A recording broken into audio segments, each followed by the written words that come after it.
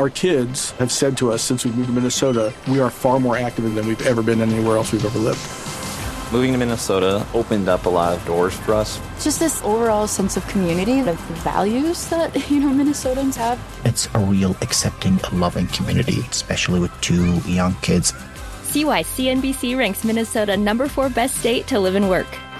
A great place to work, an even better place to live. ExploreMinnesota.com/live.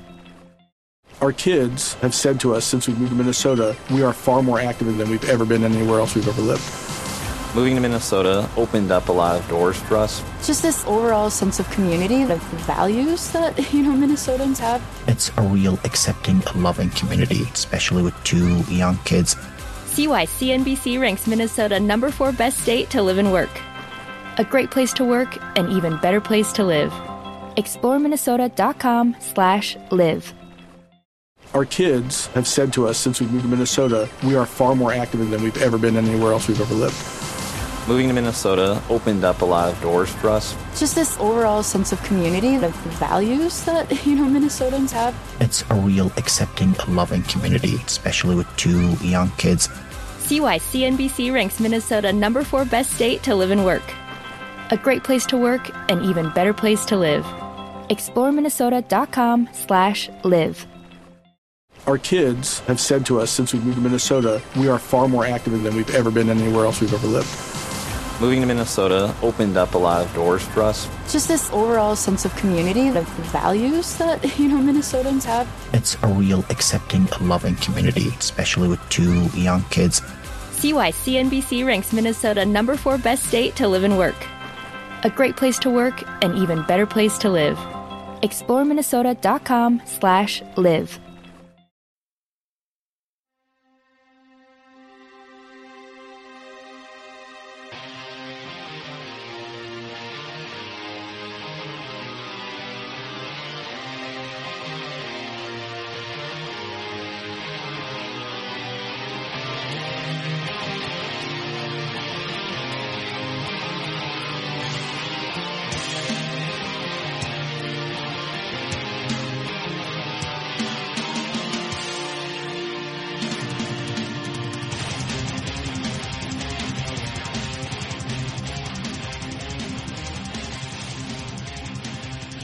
Salutations, Mets fans. Welcome to this week's edition of Amazing Avenue Audio, the official podcast of your SB Nation New York Mets site, Amazing Avenue.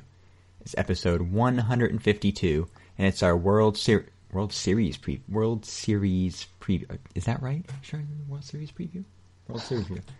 Okay, it's our World Series preview. I'm your host, Jeffrey Paternostro, and with me this week is Greg Karam. Greg, Ruben Tejada gave his Mets teammates engraved bottles of Johnny Walker Blue after they won the NLCS. So what bottle of alcohol would you like a Mets player to endorse? Well, I'm going to go with like some kind of champagne, I think, in light of all the champagne bottles that have been popped these days. So, I mean, let's go with like David Wright promoting what's a good champagne? I don't even know. Drink Corbel. I don't drink a lot of champagne. Brut? I have no idea. But I just think that you could come up with a good ad campaign with a Mets player for that.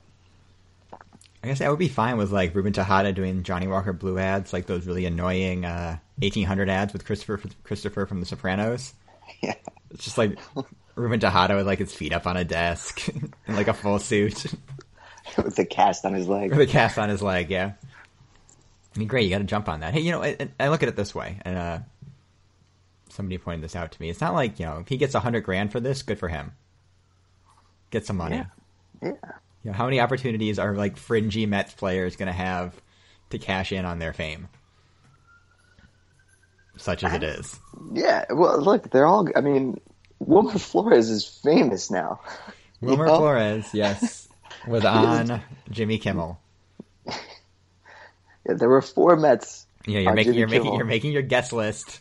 And that's like a normal thing that happens. A big New York team gets in the World Series, they're going to go on late night. Same, if it's an LA team, I'll probably show up on, who films out in LA now? Somebody must, right? Well, Jimmy Kimmel does. Okay, well, Jimmy Kimmel does. But, you go on late night. That's what you do.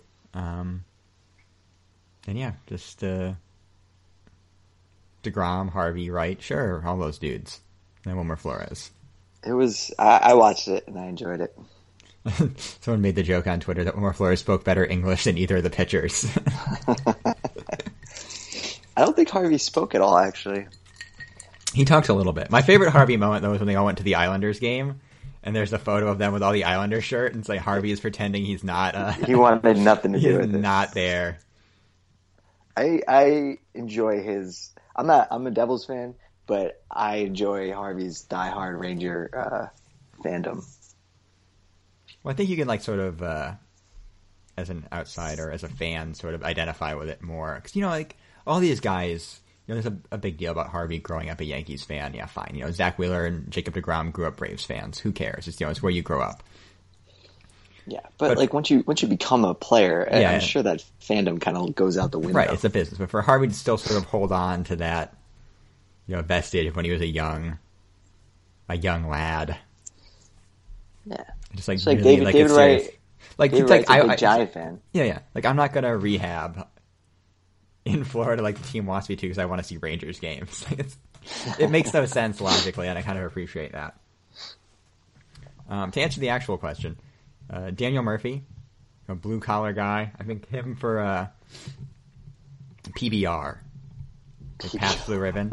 Like really, it's like Daniel Murphy like working in a steel mill and then having a PBR. You do all these different blue-collar jobs. So he works in a steel mill. He construction, maybe like a construction site. It's like Daniel Murphy takes off his hard hat. Yeah, it's like Daniel Murphy, Wilmer Flores, and like Juan Uribe all work in the construction site. They take off their hard hat at lunch and like whistle up some ladies, and then Daniel Murphy has a PBR. Yeah, I see this working. Oh man, yeah, that could work. What other blue collar jobs are there left in the United States? # no politics. I'm running out of examples here. Car manufacturing, like that. No, it works. Yeah, a good campaign. Any kind of construction. Yeah. So, Greg, the Mets are in the World Series against the Kansas City Royals. It starts on Tuesday. We're recording this on Sunday afternoon. You prepared for this podcast in an unusual way. When you called up, you were listening to the 10th inning of Game 6 of the 1986 World Series. I was. It's on YouTube. I just wanted to rewatch it. I watched the whole 10th inning, and it was remarkable. I mean, even though I've seen it before, and I mean, I wasn't alive for it, but I've seen replays of it. It's just so amazing how they were down to their last out. The Red Sox were practically celebrating on the field, and they were just able to come back. I don't know. That just got me very excited for the podcast preview. And that is what we are doing on episode 152. Later in the show, Andy McCullough, who you may remember from such podcasts as very early editions of this one, will be on the show. He's the beat writer for the Kansas City Star. We'll help preview the Royals' end of things. And once again, a return engagement. We couldn't get anybody else. David Roth. I mean that in a good way, not that we literally couldn't get anybody else. David Roth from Vice Sports will be on to sort of check the temperature, see how we're all doing. We'll kick things off with the most recent Mets news. They've officially announced their World Series rotation. Matt Harvey takes the ball in Game 1, followed by Jacob deGrom, Noah Syndergaard, and Steven Matz. The stated reason being Harvey's on turn, having been scheduled for Game 5 of the NLCS if necessary. It wasn't. Which means he'll pitch Games 1 and 5, 2 and 6 for deGrom, Noah Syndergaard for 7. Thoughts, Greg Karam? I have no problem with this. I think it's good. I actually it seemed like it leaked out that early that it was going to be deGrom, Syndergaard, Harvey, which I thought made sense in its own way because you want to limit Harvey with all the inning stuff. But if I really had one game and I really wanted, who do I think is the best pitcher in the staff? I still think it's probably Harvey. I think he has the best stuff throughout all of his pitches. And so it gave me a little bit of excitement to know that he was going to be the first starter and also that he was willing to do it, and which means he's basically going to pitch twice. That made me happy. So I like it. I have no problems with it. I mean, in that hypothetical, I might take DeGrom over Harvey, but it's just tough to quibble. You've got 3 frontline starters. Yeah, I think that now... Order them how you want. Yeah, that's exactly right. And I think that right now, DeGrom, the last couple outings, he's looked a little tired. The stuff hasn't been that great. Although, I mean, it's been bad early, but he's recovered nicely and been able to give you 6-7 innings of quality start. But I mean, I guess my concern with DeGrom would be that if that continues, I don't know if it's a blip or if it's something else. He's gotten a full turn of rest essentially going into his Game 2 start on Wednesday. But the Royals are the type of lineup that can make him pay. I think he was able to get big strikeouts when he needed against the Cubs and the Dodgers. And that Royals team just doesn't swing and miss. I know, that's scary. They put balls in play. I mean, yeah, that doesn't necessarily mean they're going to get hits when they do that, but it just makes me a little more nervous. But again, it's, whatever. CJ Nitkowski wrote a little bit about this at Fox Sports. He thinks they should set up Harvey for 3 and 7. And I get that, but I think you have to approach it. And first of all, if this series goes 7, we're all going to be dead. Like, we will not make it through a 7-game World Series. So I'm not even worried looking that far ahead at this point. But Game 7 is its own animal. Syndergaard airing it out 2 times through the order, that's fine in that spot. It's going to be all hands on deck anyway. And with Syndergaard on the mound, I don't expect Terry to sort of walk the tightrope like he did with DeGrom in Game 5 of the Dodgers series. I think for me, it's like, you look at it, if they're down 3-1, you want Harvey and DeGrom going the next 2 games to get you back in it. If you're down 3-0, it's like, whatever. That happens, you tip your cap, because you don't come back from that. But if you're down 3-1 and you need to win the next 3, having Harvey and DeGrom set up for that, I think, is good. Having DeGrom for 6, which could be a big game, is sort of like the hidden... Because that's the game where it's not really all hands on deck, and you kind of want your best starter going, I think. All right. So I don't have a problem with it in that respect. 'Cause I mean, if it gets to 7, Syndergaard starts, and then it's all hands on deck, other than DeGrom, basically, who would have pitched the day before. But Harvey will be available. Matz will be available. Whoever in the pen will be available for however many innings you need them to throw. Yeah. And I know there's some, like Nitkowski's, one of his thesis was, well, is Harvey really going to be available for Game 7? He's thrown more innings than they want him to. Even the Mets wanted him to, let alone whatever Boris and the Harvey camp wanted. Here's the thing, and nobody's talking about it, and that's fine. Bob Nightingale dumped it into like the notes end of a USA Today piece a few weeks ago. Harvey has insurance on his arm now. Right. So he's going to air it out because it doesn't matter to him. I assume the premium is pretty cheap because he's still fairly close to the surgery. And if you look at the failure rates on Tommy John, he would have failed by now if it was going to fail. And the next couple years, there's not as much of an injury re-risk. It's basically what would be the ARB years. So there's no, as far as like risk management stuff goes, there's no risk for him. He'll take the ball. He'll look good. And you know what? It's a cynical way to look at it, but I don't care. If that's what it takes to get Matt Harvey on the mound, that's fine. That's good business. Yeah, I don't look down on it at all. I mean, when I heard that, I was like, oh, yeah, why didn't he do this earlier? Like, that makes Why don't more pitchers do that in general? Yeah. So, I mean, you don't know how much it's going to be for a payout or whatever, but I think it's great. And you can tell that the timing of him taking the ball at the end of the season, pitching 7 innings, it coincides with the insurance. And so it makes sense, and I got no problem with it. I don't either. Look, I mean, if this team wins the World Series, it's going to be on the back of these 4 arms. Well, 5 arms you want to throw in Familia, 6 arms if you want to throw in Fireman Bart. That's what it's gonna come down to. They're gonna have to figure out the Royals lineup, and they're gonna have to leave the game with a lead, as we'll get into when we talk about the Royals and specifically the Royals bullpen. If it's Noah Syndergaard in Game 7, he's looked really good. I mean, you'd like to get a little more length out of him than you have the last 2 starts, but he's looked really good. Like, I'm going to be there for Game 3. I get to watch Noah Syndergaard pitch in a playoff game. It's going to be fun. Yeah. I mean, Noah Syndergaard's really good. All these pitchers are really good. Yeah, it's part of the reason I'm excited about this.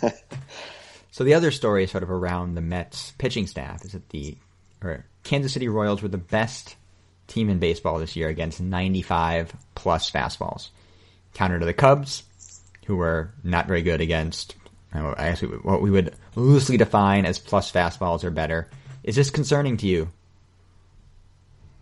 No. It's 95 miles an hour is just like, it's an arbitrary number.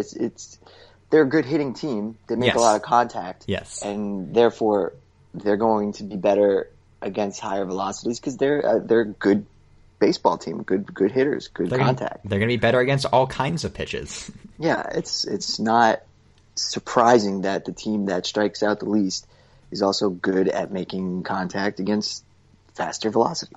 I mean, would you really feel better starting John Neese and Bartolo Colon in this series? No. You're not going to change anything. I'm not going to feel better if I had Dylan G out there throwing 89 miles an hour. It's not going to make me feel better. So that's a non-story for me. I mean, the story is that they're a pretty good hitting team, and they make a lot of contact. I mean, they struck out significantly less than, say, a team like the Cubs, who were the highest strikeout team in all of baseball. So that's the story for me. And yes, the Mets pitchers throw hard. We know this. Harvey and DeGrom both have 3 above average secondary pitches. Syndergaard has his curve, and he's had better feel for the change, I think, in the playoffs than he had in the regular season. Matt showed better feel for his secondaries against the Cubs in his start. And again, these are the guys you're going to win or lose with, or I suppose Murph continuing to Murph and redefining what Murph means to Murph.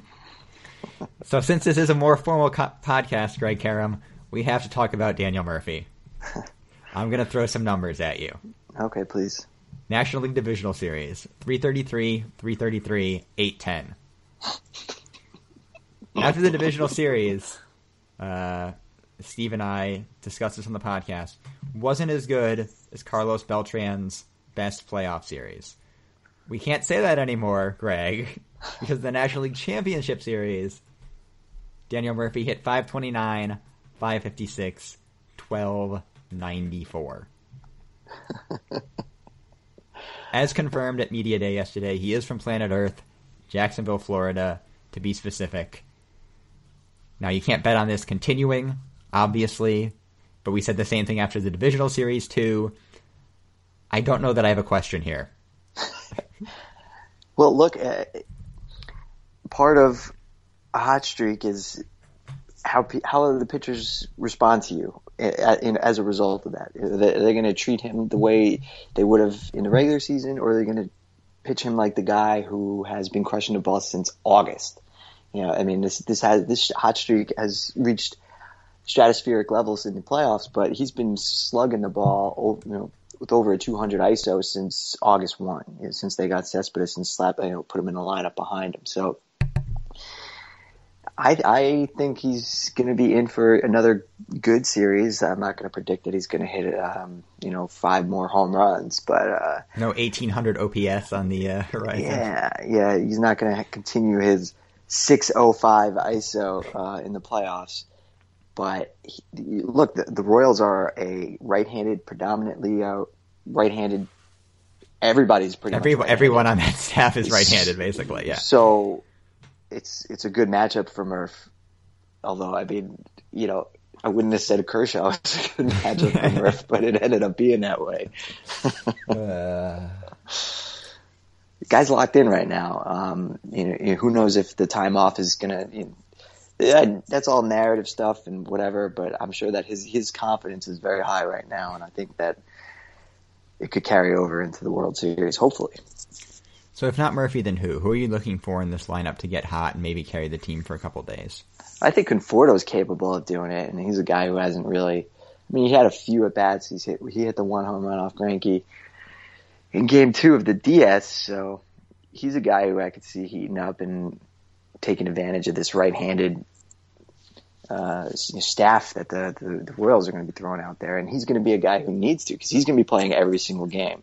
I do think getting regular reps will help him now, instead of playing once every couple of days like he has for most of the playoffs so far. Yeah. Yeah, but, I think that it lines up well for the Mets for the most part. I mean, they have a lot of good... And there's no pitchers in that rotation that scare you at all. No, it's like really, I know Volquez has been good this year, but he's been basically a slightly above average starter. He doesn't really miss bats anymore. Yeah, and Cueto's not who he used to be. Yeah, who knows? We get into Cueto a little bit more extensively with Andy McCullough later in the show, but who knows what's going on there? Yordano Ventura, he's a good pitcher. He's probably closer to Syndergaard than he is some of the aces that the Mets have seen. He's a guy that plus velocity can air it out, doesn't always have the feel or the command, may not give you length, which is less of an issue with the Royals bullpen, obviously, but he's a guy I think they can hit. And then Chris Young or Danny Duffy. I mean, it's like, yeah, I think they went with Chris Young in the championship series. Yeah. The starting pitching is the thing that scares you the least about the Royals, I would say. Yeah. And I think that's where they have the biggest advantage for the Mets in the series is in the starting pitching. I think you sort of hit. Conforto's a good choice. I think Lucas Duda. Yeah. Seeing a lot of right-handed starters. He looked pretty good. That's going to be good. He looked pretty good against Jason Hamill. Maybe it's starting to come around. Maybe it was just a blip. I don't know. But if he gets hot, he is a guy that can carry you for a series. If there was going to be one guy who we could have who could have, like you said on maybe the last podcast, is like if you were going to choose a guy who somebody told you they hit a home run in 5 straight games, Lucas Duda is probably my first choice. Yeah. And then there's sort of my sleeper pick, which is Juan Uribe. So it sounds like Juan Uribe is going to make the roster. In place of probably Kirk Neuenhuis. Okay. Do you risk it, Greg Karam? Yeah, I mean, it's Juan Uribe, man. I'm not going to say no to Juan Uribe. Are you kidding me? I love that guy. So here's my argument. It's the World Series. You take him out to Kansas City, like it sounds they're going to. You put him on the roster. If after Game 2 he just can't go, you replace him. So what?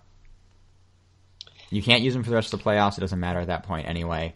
Kirk's basically been a dead roster spot, along with Plawecki and Reynolds. Bizarre Game 4 double switches notwithstanding, because Terry Collins is going to Terry Collins at some point. Yeah. And if you get it, if he's ready by Game 3 at least, take that shot.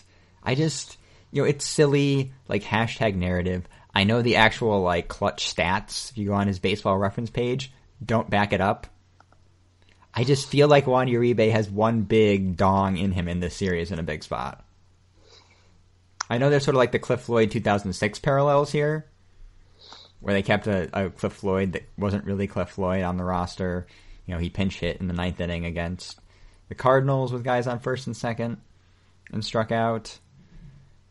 I want to roll the dice with Juan Uribe, man. Yeah. I mean, even if he can't play the field, you could always DH him in the AL games, too. I don't think they'll do that because of the right-handed pitching. I think you're going to see Kelly Johnson or maybe Conforto with Lagares in center for defense, depending on when and if they want to stack lefties. But there's something about Juan Uribe. The only issue I have there is that, Kirk, as much as he's been a dead roster spot, they don't have a lot of lefty bats off the bench who are going to be that they're going to be able to use in a big spot as a pinch hitter. I mean, I'm not saying Kirk is necessarily the best guy, but he's a guy you could throw in there against a righty and who might be able to give you, a big dong. So I'm not. Maybe I'd be a little bit more aggressive. Maybe I'd try to. If you leave, say, a guy like Reynolds, who's like completely just there for insurance, right? What's the worst that happens? Kelly Johnson plays shortstop. Sure, but that's only for one game, right? The rest of that game. Yeah, right? Then you just add Reynolds to the roster. Then you add him to the roster. For whoever, and then Wilmer Flores buys his World Series winning teammates a bunch of bottles of Johnny Walker Blue and graving on them. I know. I might get aggressive that way. Really? You think? That's not the worst idea in the world. I mean, my next question was going to be over under 0.5 plate appearances for Matt Reynolds in the 2015 World Series. I mean, I'm taking the under. I feel bad. I would have tried to get him like an at bat instead of Kadire in Game 4. Because why not? Get the dude an at bat. Do you really feel bad? I do. I don't feel bad. He's making more on a playoff share this year than he made. That's actually true. I didn't even think about that. He gets a full playoff share because he's on the playoff roster. And he wasn't on the 40 before that. He wasn't on the 40, so he was making, AAA guy. Yeah. $1,500 a month, maybe. Oh man, he just fell into it. He did.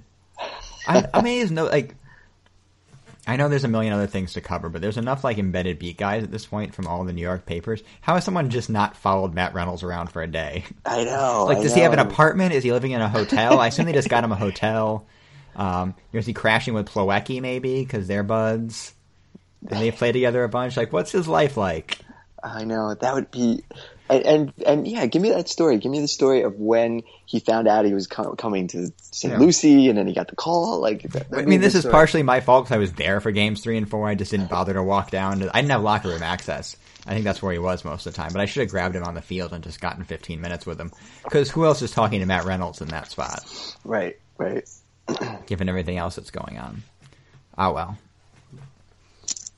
Next time. Yeah. We'll turn our attention to the Royals. Actually, before we do that, it is funny that, in this podcast in March, we were, beating the drum for Matt Reynolds to make the roster over Eric Campbell for, months and months. And now he's, on the playoff roster despite not playing a game for the team this year. Baseball is weird and wonderful. It's played out funny. But now we will turn our attention to the Royals. And who's the one player on the Royals you're most afraid of? I'd say probably Lorenzo Cain. I mean, he's the best player on their team, but he's a guy who can hurt you on both sides of the field. He's really become a good offensive player, which is... He's also probably making a ridiculous play in the gap on a Michael Conforto liner at some point in the series. Yeah. That kind of play that just makes you like that's unfair and just gets you all worked up. But he's also, really good with the bat, which is just not what my perception was of him. I had him more as a Juan Lagares with a little bit more bat, but it's actually a lot more bat. It's top 5 in the MVP voting this year, probably. Yeah. So, he's a guy who scares me. That's probably, I don't know. That's probably my guy. There's no one guy on this roster who really just jumps out at me and is there's no Schwarber on there. There's no Chris Bryant. It's just more about the overall quality of their lineup that really kind of scares me. I think for me, it's Wade Davis. Oh, if you're going pitchers, yeah. So like I said, I think the Mets can hit the starting rotation. I think push comes to shove, they can get to Ryan Madson and Luke Hochevar if they're in the middle innings. Herrera's tough, obviously. But Davis can go 2 innings. Davis should go 2 innings most times in really shortened games. And the Mets have played a lot of close games in this playoffs. So I think reliever performance is going to be the key. So here's some fun Wade Davis facts, Greg. Yeah, please. He gave up 0 home runs in 2014. Yeah, I saw that today. That's crazy. Last 2 seasons, 4.8 and 4.4 hits per 9 innings. Jeez. 19 extra base hits in 140 innings over the last 2 seasons. Over 30% K rate the last 2 years. That's about as close to unhittable as you will find in baseball. It's amazing how poorly he did as a starter and just how relievers, man, he is as a reliever. Look at Familia. Yeah. He was a pretty good starting pitching prospect. Their career tracks are actually fairly similar. They're both kind of back end top 100 types of starters in the upper minors, big arms, but mechanics issues, command issues, control issues. And you put him in the bullpen. And don't forget, the Royals tried to make him a starter that first season after trading for him from Tampa Bay, and it worked out terribly. They moved him to the pen, and his combined ERA the last 2 years is under 1. It's crazy, and he's been throwing harder and harder every year. And it's the Mariano Rivera theory. When you look at those numbers, you got to get 3 singles. Yeah, and that's a really tough ask in a in a 1-1 game in the 8th and 9th. You got to string together singles. So you're just not getting extra base hits off him. And he's been worse this year. He gave up 5 extra base hits last year in 70 innings. 5 extra base hits. He's been slightly more hittable and the K rate's a little lower. And it's still over 30%. Jesus. I just think, like I said, I think they can hit the starting pitching. I think they can pitch to the lineup. It's whatever. They're going to have to make plays in the field. They're not going to rack up double-digit strikeouts against this team. But there's nobody that super scares you. I just think it's going to be tough for them to score runs in the 7th, 8th, and 9th. Conversely, I think the Royals lineup is perfectly suited to making our lives completely miserable against Reed, Clippard, and Cologne. Yeah, I mean, those aren't really your strikeout pitchers there, so I just see Alex Gordon hitting a high changeup like 450 feet at some point in the series from Clippard. Yeah, I mean, I can picture a lot of guys doing that against Clippard at this point. Yeah, pretty much. Yeah, Salvi Perez, whoever. Yeah.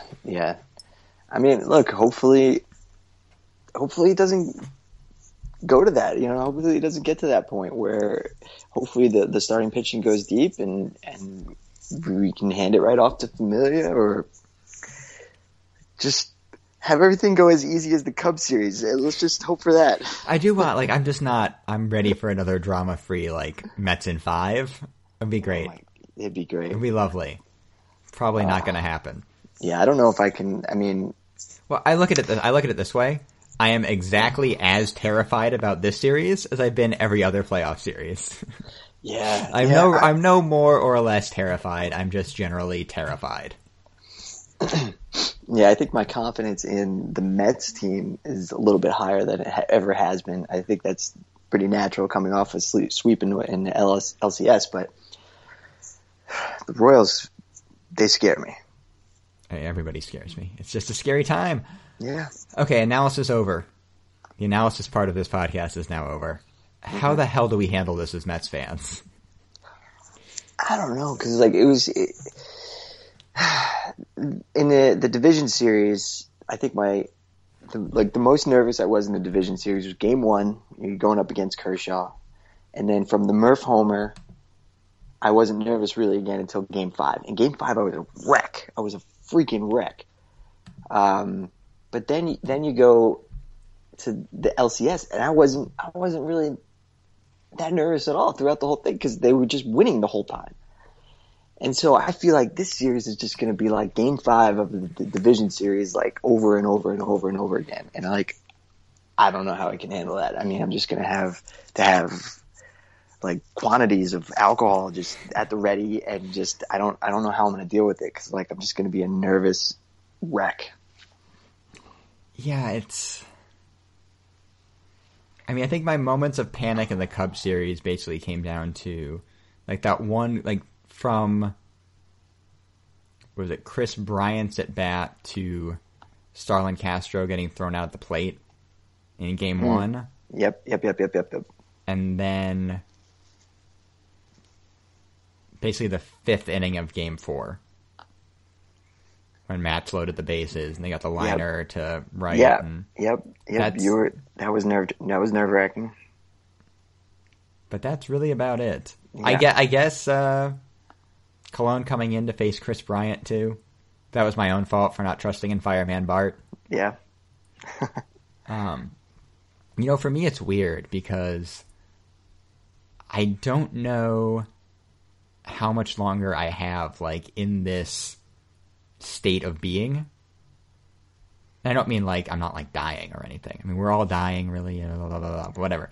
But as a Mets fan, I'm be spending a lot of time next year on the road doing national prospect coverage for Baseball Prospectus.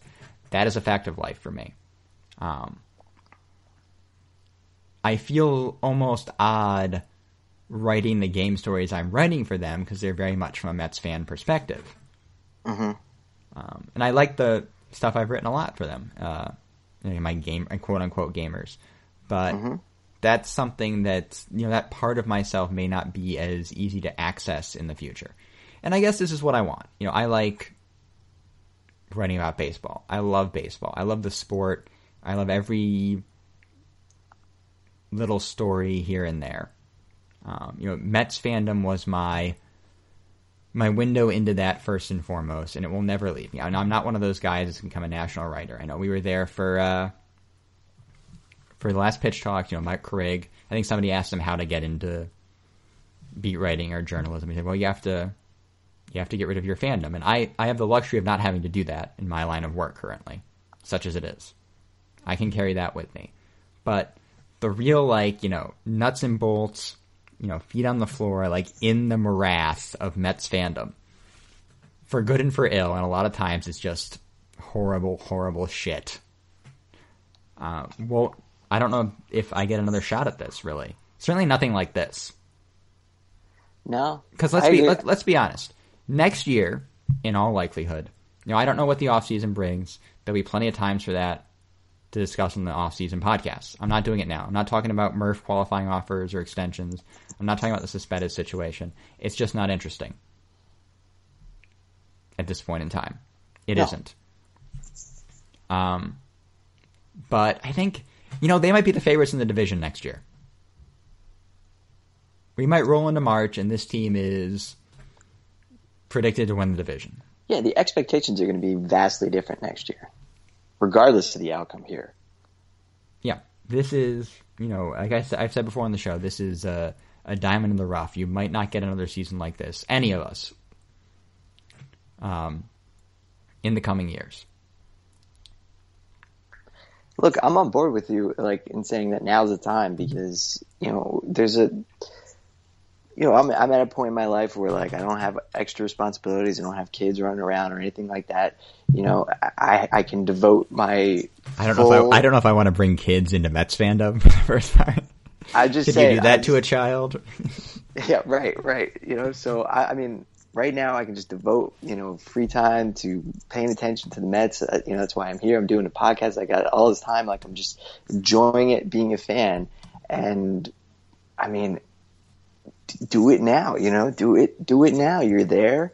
Who knows what the future is going to bring. And I think, here's the thing. You have David Wright in that locker room. You think Wright doesn't know that everyone thought this team was going to be a perennial winner after 2006? Yeah. You think he's banking on 2016? That's what I was saying. Going into Game 5 of the DS, there were people going, oh, no matter what happens, this is a great season. I mean, I was one of those people. I think it was, but but fuck that, man. No, I know. Now is the time.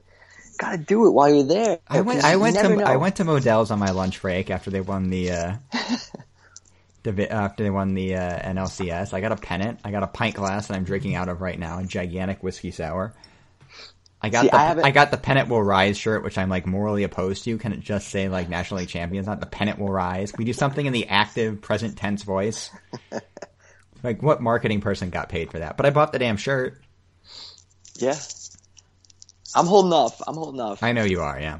I'm waiting until it's all said and done, and then I'm going to get the thing that they did the most. I had a conversation with a friend of mine from bowling, and he's a Yankees fan. And he asked me, he's like, yeah, I see the postseason shirts are on closeout now for $8. Should I get one? I'm like, I don't know, man. If it was me, if they're not hanging a pennant for it, I don't do it. You hang a banner for it. Look, you win your division. I know there are only 5-team divisions now. I think you win your division. That's an accomplishment. 162 game season. You play the teams in your division the most. If you want to get a NL East Champions t-shirt, by all means. I own one. If you win the National League, if you win the NLCS, you go to the World Series, that's an accomplishment. You can buy things from it. If you lose in the wild card game and you wear the t-shirt, I might have some things to say. I agree. I told him, if you're going to an event, if you're out on the town and you spill coffee all over your shirt and you need to buy another shirt and it's only $8, you see it at a bodega, get the shirt. That's fine. You needed a shirt. You didn't specifically buy the shirt because your team was the wild card winner and then lost in a wild card game. I'm against it, and therefore I encourage all Yankee fans to go out and buy one.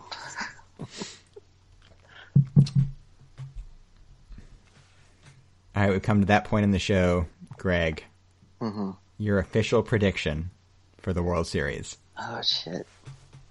I don't even know if I actually had thought about making a prediction, but I think that the Mets pitching edge in the starting pitching at least, and I think the lineups are a bit of a wash. The Royals are a bit they're a bit better defensively. I think the base paths are a wash, but I think, and they have an edge in the bullpen, but I think the starting pitching carries the Mets, and I think that they win in 6. So I couldn't say anything for the divisional series because I was doing the preview, and I said the Dodgers had a slight edge because they had to play Kershaw and Greinke twice. And that series ended up being very close. I didn't have to do anything for the preview-wise for the Cubs series, but I probably would have picked the Cubs if it came down to it. Mm-hmm. As far as I know, they haven't told me I'm doing the World Series preview. And it's Sunday, so I hope I don't get an email tonight. Given what my schedule looks like the next couple of days. So I'm going to assume I'm in the clear here. Like I said, I'm terrified. The Royals are slight betting favorites. I think that's fair. I'm ready for this team to win the damn World Series. Mets in 6. DeGrom shuts them out. That's what I got. Yeah. So now we'll take a break. When we come back, we'll have Andy McCullough on, probably to tell me why I'm an idiot. And then David Roth from Vice Sports as we further try to figure this out.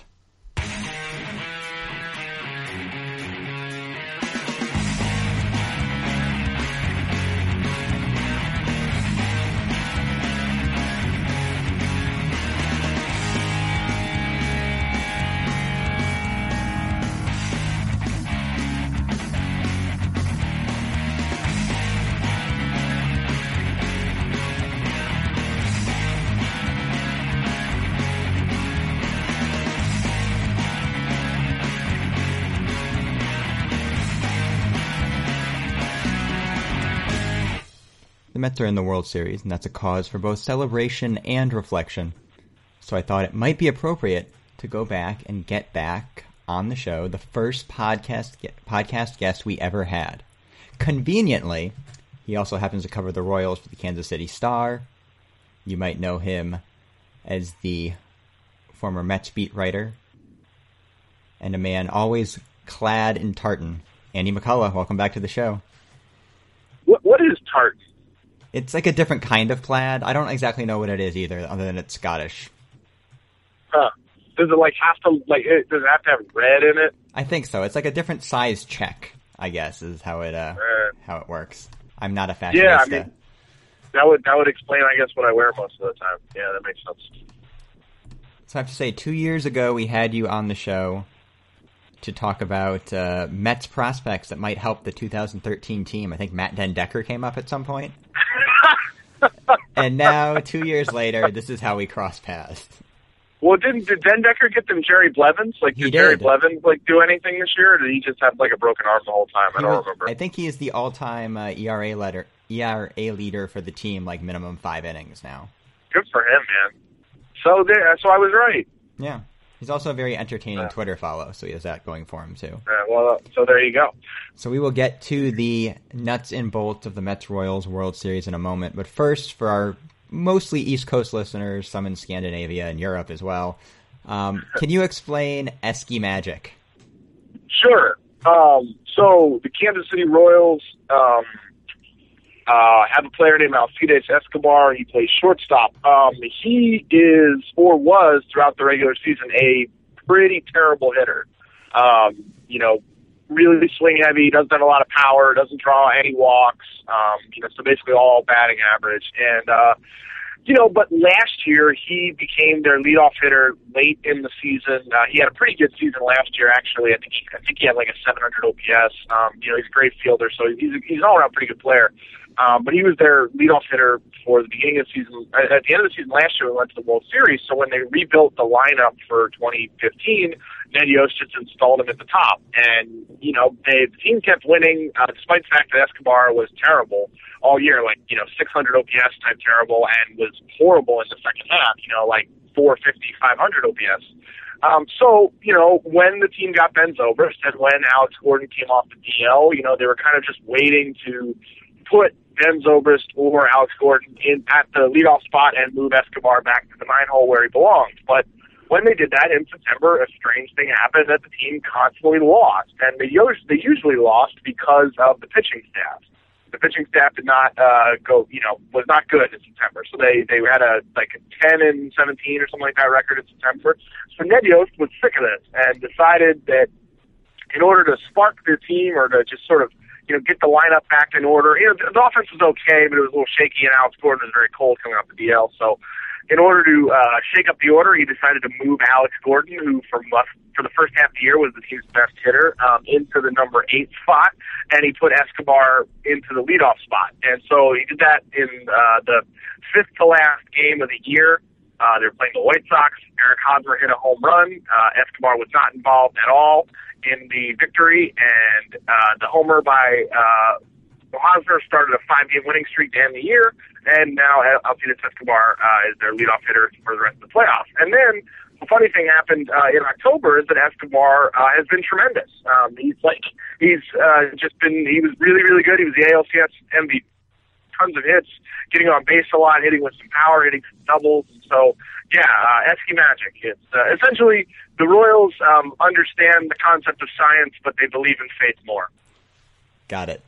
So the 2014 Royals got to the World Series on the strength of team defense, some timely hitting, a lot of singles, and a shutdown bullpen. Is the 2015 team markedly different from that now? No. Well, what I would say is their defense is just as good, maybe slightly worse, because Alex Gordon's probably a shade worse left. The bullpen is slightly reduced because they do not have Greg Holland, and his replacement, Ryan Madsen, has been shaky here in October, but they still have Wade Davis and Kelvin Herrera, who might be the two best relievers in the playoffs. No offense to Familia, who's apparently great now. But, you know, Davis is probably the best reliever in the American League, and, you know, showed in Game 6 of the ALCS what he's capable of doing. And then the biggest difference is that the offense is actually good this year. Last year they were not a good offensive team. They had, I believe, 2 hitters with OPS pluses above 100 in Alex Gordon and Lorenzo Cain, and it was like Cain was like 108 and Gordon was like 119.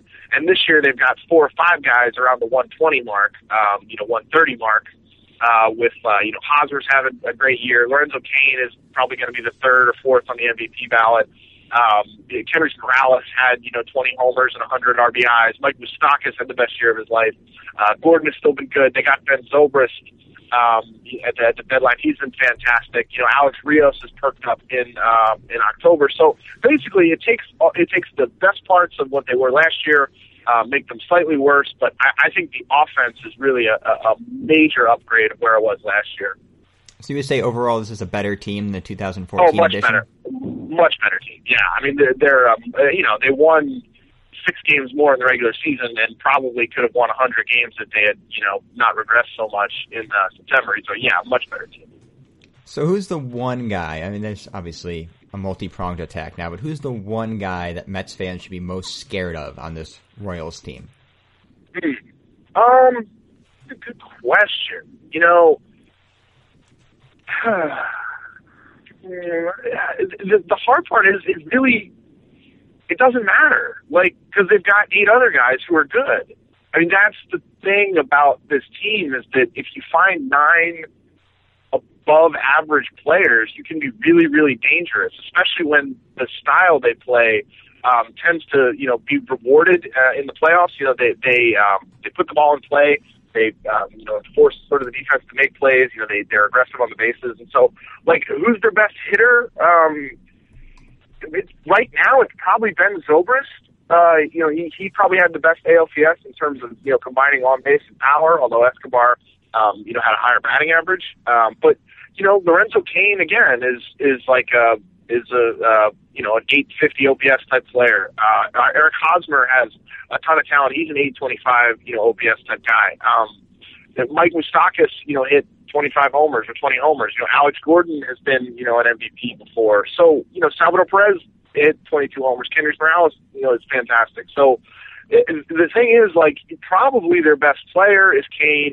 Their hottest hitter right now is Zobrist, and they have 6 other guys in the lineup who are really good. 7 other guys in the lineup who are good. So it doesn't. There's not one guy to worry about because everyone can hurt you. Going back to the pitching side of things for a second, when the Royals seem to have struggled a little bit also down the stretch and in the playoffs, it's teams that have been able to get to their starting pitching early. Right now it looks like Johnny Cueto will start game 1, potentially also 4 and 7.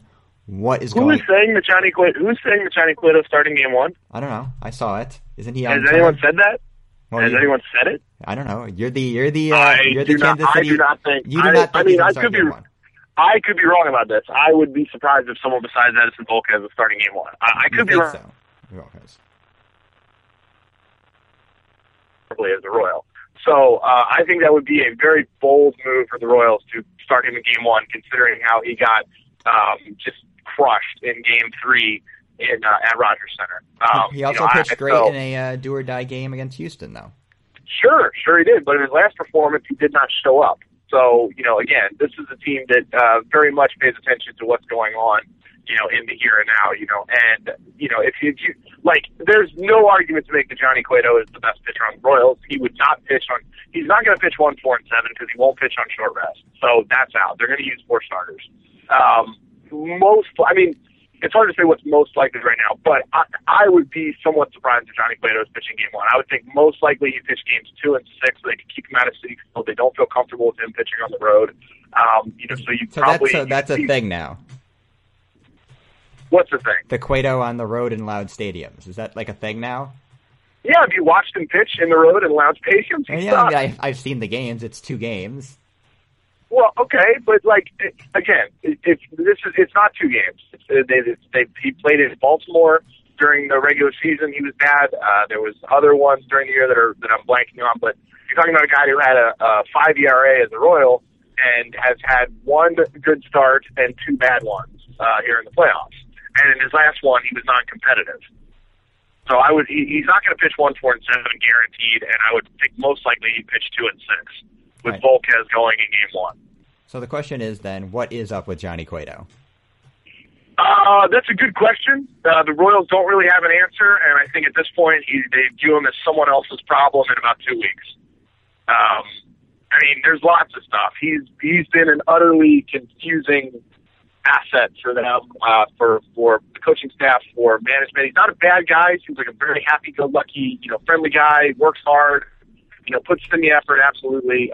But they just they're unable to sort of figure out what the deal is. Cueto says he's healthy. The Royals publicly say he's healthy. There's plenty of people around the game who feel like that, he's not able to get full extension on his pitches because he's holding something back with his elbow. That's just what people, that's what scouts and executives are, saying to people like me because they like gossiping about these things. But, there's issues with communication. Cueto not didn't complain, but had some issues with Perez's positioning behind the plate. So that was that was something that affected him. He had this 5-start stretch where he had a 9.57 ERA, and he was over throwing. He was over manipulating the baseball. Trying to get too much velocity, trying to get extra spin.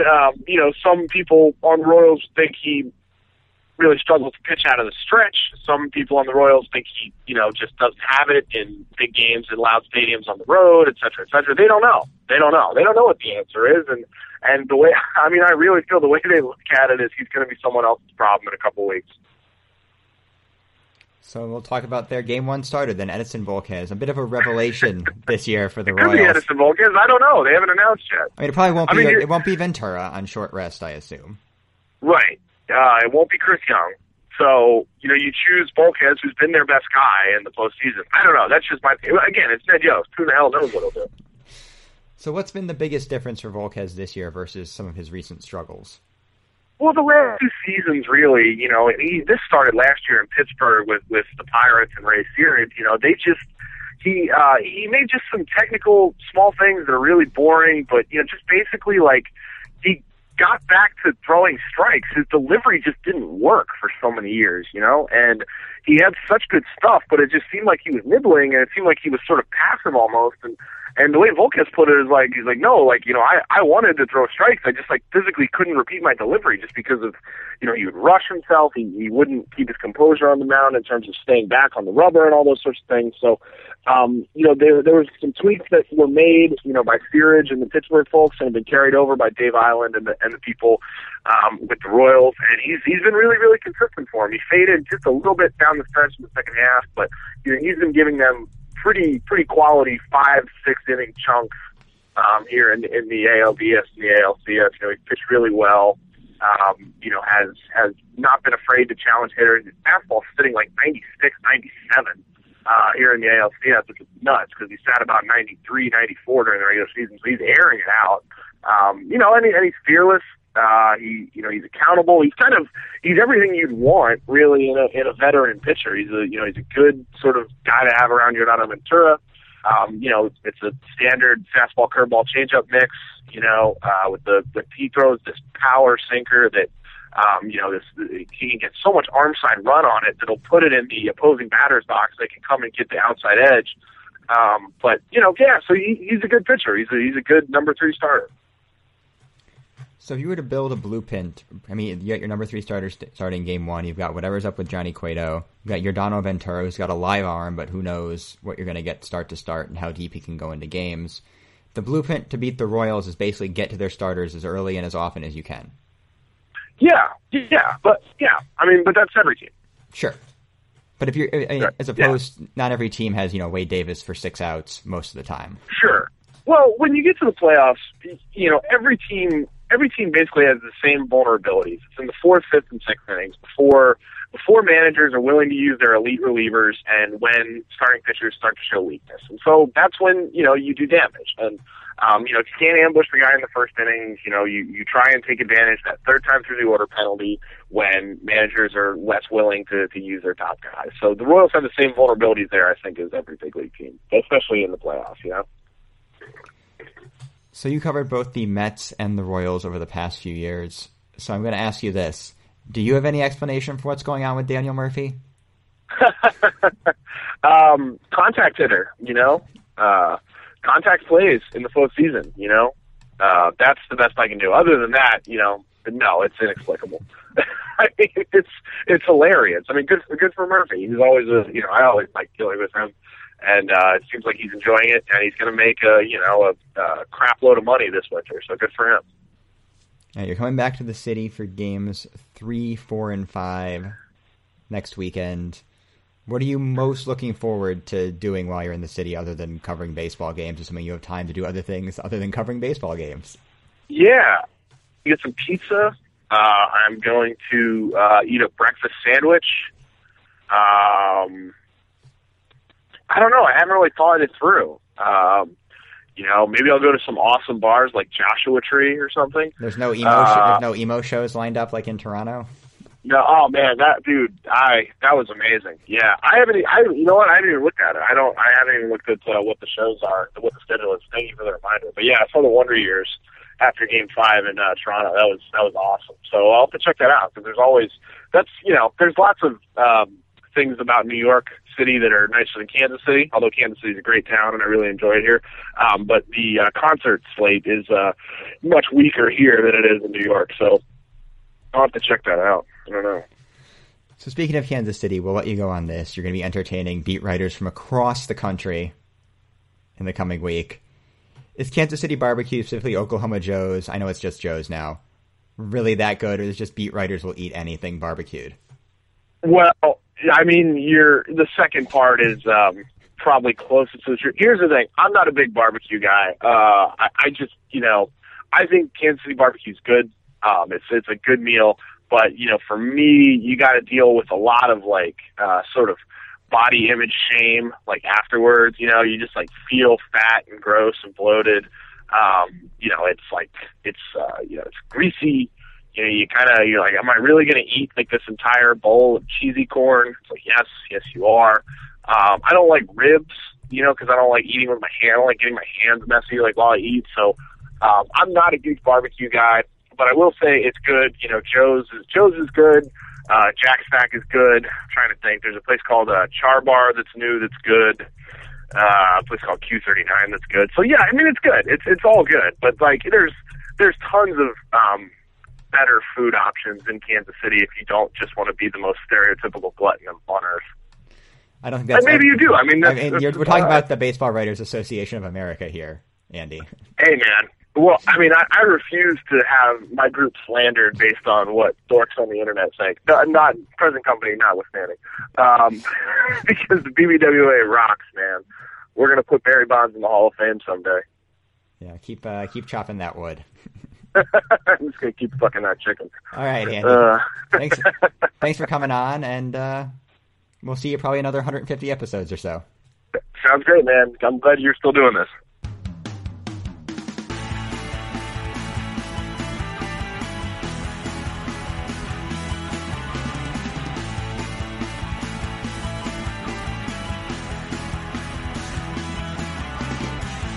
Joining the podcast now to delve further into the Mets fan psyche on the eve of their first World Series appearance in 15 years. Once again, from Vice Sports, David Roth. Welcome back to the show. Hi, how are you? I don't know. We're gonna try to figure that out, I think. Yeah. I don't want to say anything that makes it bad, so let's just be real. I do have a little bone to pick with you first, though. Yes. So I wrote my Game 4 recap for Baseball Perspectives, which I was very happy about. I thought it was very good. And it ended up getting published 2 hours after Greg Prince's piece on the Mets going to the World Series and 2 hours before your Vice Sports piece. Oh, man. Well, which was excellent and everyone should read. And I just felt like completely inadequate. Thanks. I was saying, oh, man, because I didn't realize that mine had gone on the same day as Greg Prince's, which is like... Yeah, I can't follow that. And, I mean, you're also very good. You also did a good job with your pieces. But, yeah, when you're writing something about the Mets on the same day that Greg Prince is putting out some serious Mets feels, you kind of just have to hope that you get discovered months later when everybody's trying to read everything else that was published that day. That is, it was, I mean, how did you find the experience of writing about that? Like, I had a really difficult time kind of getting my feelings in order enough to just like actually tell the story that needed to be told. Yeah, I mean, I get a fair amount of free reign at BP in terms of like writing quote unquote game stories. They don't want gamers, so I can sort of just take a storyline or something here and there. And I don't know exactly how I came upon the sort of thesis of the piece. I think it was sort of the picture of Sandy Alderson sitting alone in the stands while sort of the Mets party went on the field. Was sort of my jumping off point, and sort of the stories of Terry Collins, like wandering off into the stands with like a bottle of champagne to like spray the few Mets fans that were there, which got them in trouble with Major League Baseball. And sort of the idea of coming to terms with Terry Collins as the Mets manager in the playoffs, and sort of all the good and the bad that brings with it. Because I think Terry Collins, and you were there for his press conferences in the championship series, outside of the sort of armchair managing we all do on our couch when he's bringing in Bobby Parnell or Hansel Robles in a close game, he's a likable guy.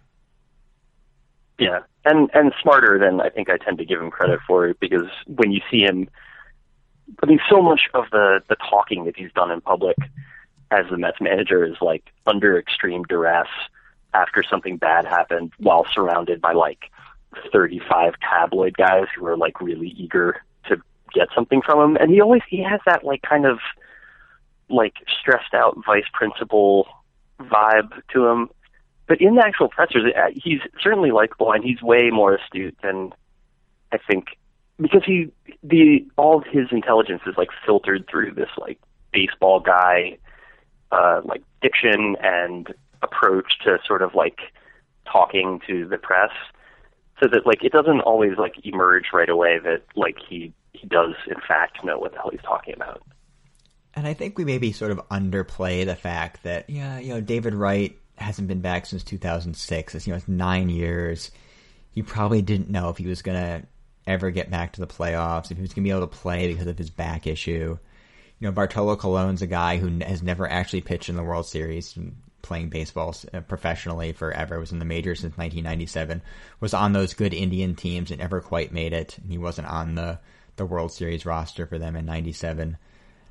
Terry Collins has been playing, coaching, managing baseball for 62 years and had never made the playoffs. Right.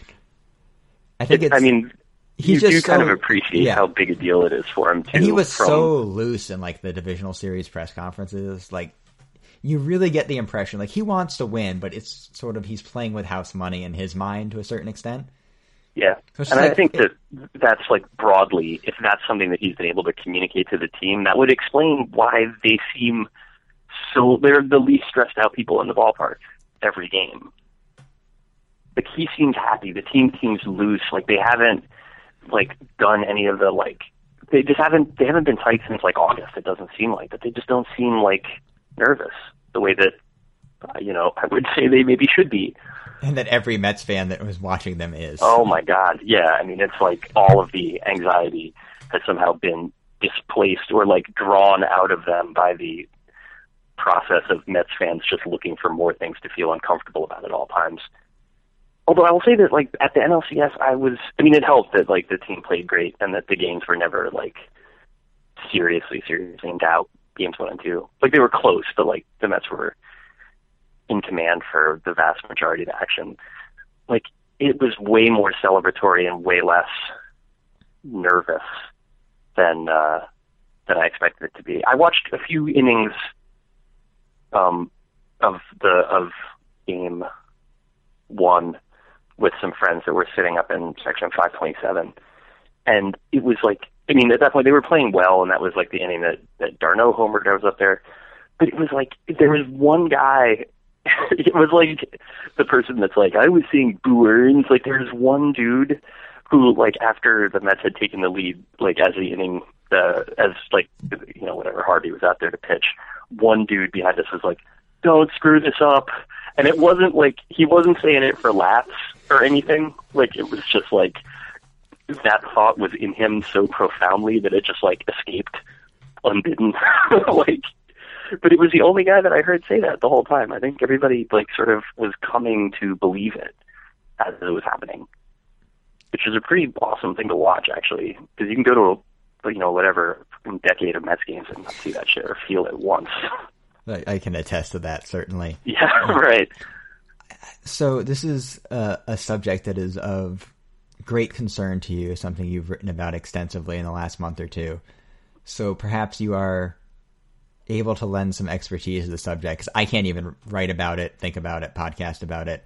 What is going on with Daniel Murphy? Oh, boy. I mean, I have everything that I have on it is, like, metaphysics. Like, I don't have... Like, there would be something very relieving if I could just be like, well, actually, he worked with Kevin Long on the inside pitch, and he's been covering that. Like, no, that's not what the fuck is happening here. Like, I don't know what it is.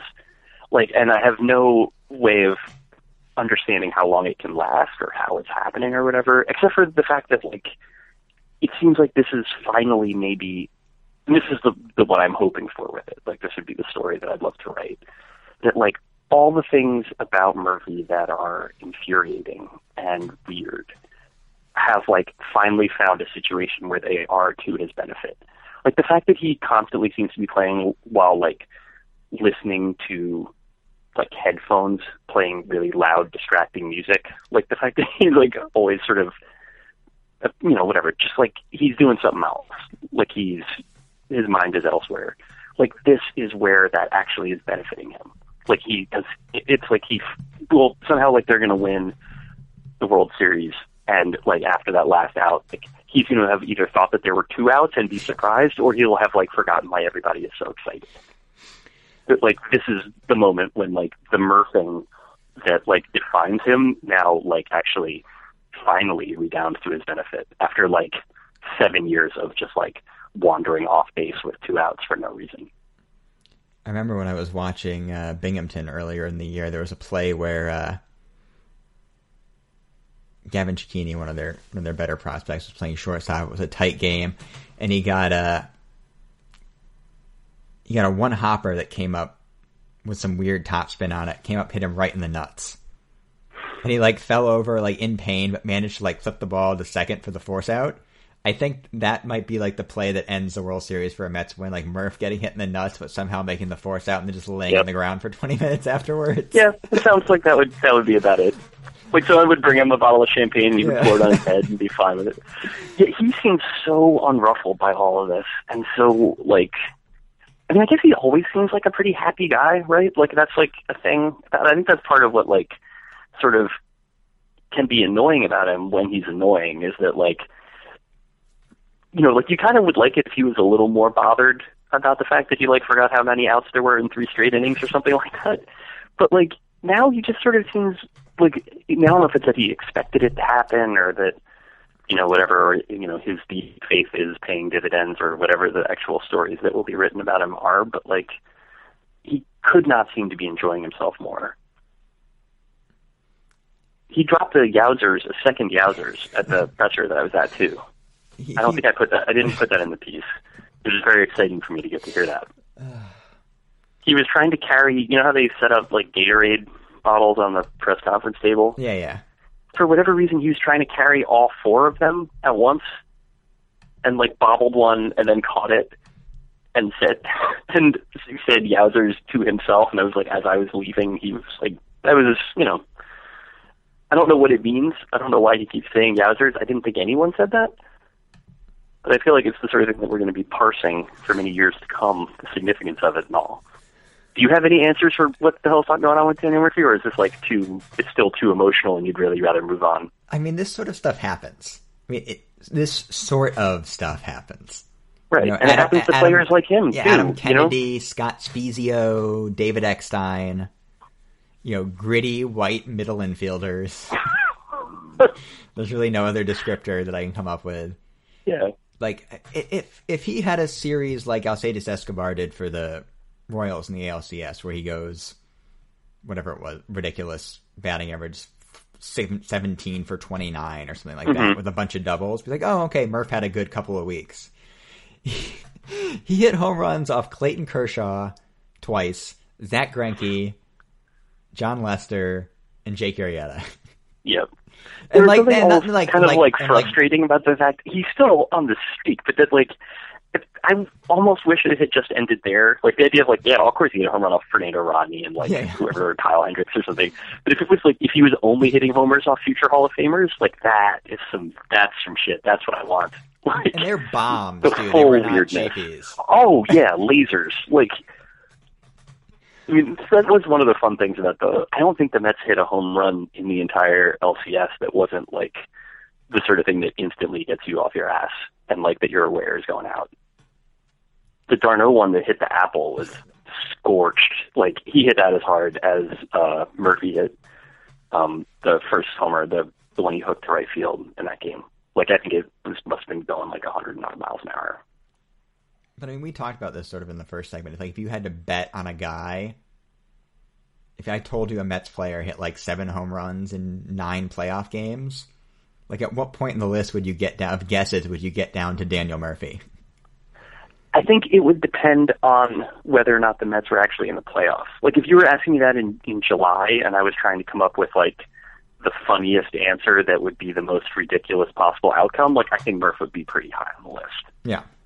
I would have been Record did it, but he's shirtless, and then it's Murphy, but he keeps forgetting to run or something like that.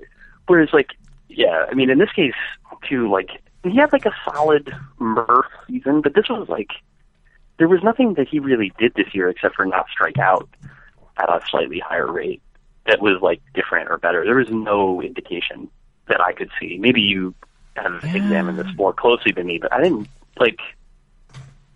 there's no thing that there's no leaf that he's turned over that suddenly turned him into fucking whatever, Troy Tulowitzki or whatever it was he was doing.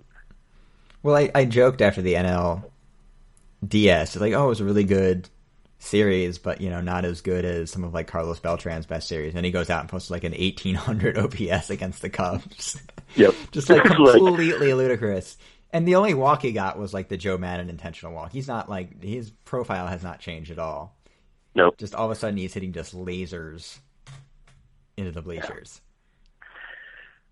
At this point, like, we joke about this and the emails to set these things up and everything like that. Like, I don't believe in jinxes, and yet I'm very careful not to do anything that could trigger a jinx in case I'm wrong about not believing in them. It just seems safer that way. But the weirdness of what he's doing, like how he's doing it, like how decisive it is, like in some ways the uncanniness of all of it and how like unmistakably uncanny it is has actually like done something for my tendency towards unbelief and anxiety where the team is concerned, because it's so clearly beyond anything that I'm going to be able to like suss out if I were to decide to like break out 90 minutes to sit in a dark room and worry about this shit. Like, this is all beyond any projection or cognition or whatever that I've got. Like, so all I can do is just kind of chase it and watch it, which is a relief, because it's like, that's the only way that I can do this and not, and still enjoy myself and not get stressed out, So going into the World Series, are you still sort of the, well, this is house money mind, or do you sort of... Oh, yeah. Yeah, I'm trying to be. Are you not? I think, I talked about this a little bit on the show, I think once they went up 2-0 against the Cubs, like a switch kind of flipped for me, where it's like, oh shit, they can win the World Series this year. Right. Because, like, going into the Dodgers series, like, oh, they're going to see Greinke and Kershaw 4 times, and as improved this lineup is over what they had at the end of July, that's still a really big ask. And then they had the bizarre Game 5 against Greinke with, Daniel Murphy just sort of walking to third base because there was no one on third base, and then Daniel Murphy hitting a home run off Greinke, and, Familia coming in and just... And then doing what he does. I think the base running thing, and that was when it actually maybe really occurred to me that like Daniel Murphy winning a game with his astute base running. Like at that point, you're just like, all right, cool. Like let's just see where this goes, because like that was not on the available list of prop bets. Like, it was just not on anybody's list of anything.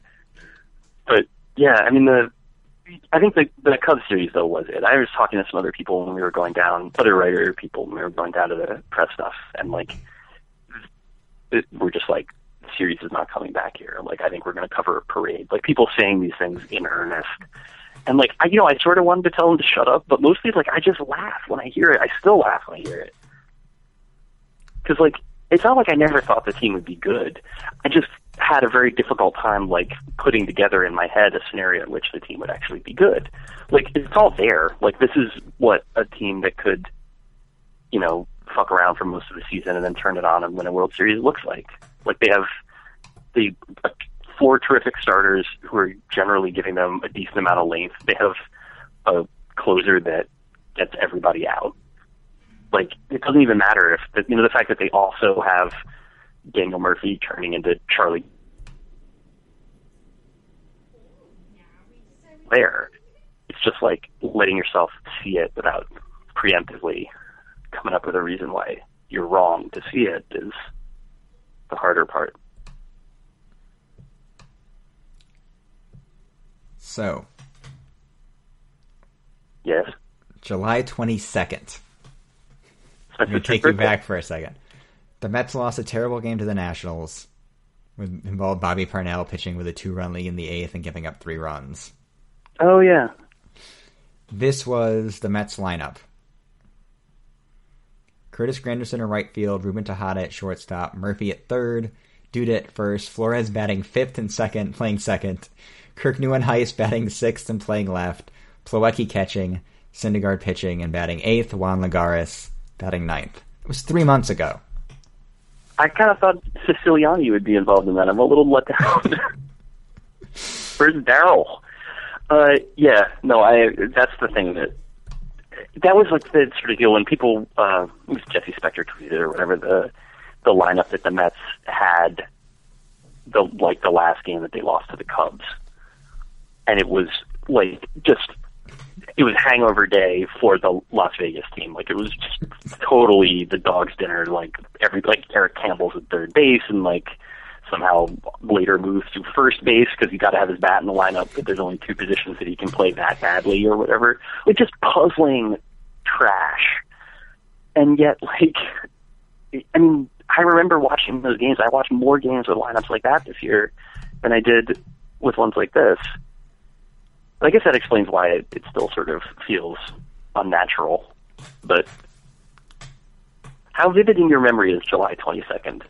Right. I mean, not that game in particular, but like I that think lineup. It's very, because I think I podcasted right after that game, like in a state of panic. But I went like, what am I doing with my life? Yeah, Why exactly. am I talking about the team that just ran that lineup out there? I went to Mets-Dodgers game that weekend with my father and uncle, who are both big Los Angeles Dodgers fans. Like John Neese started and like Justin Turner hit a home run off him.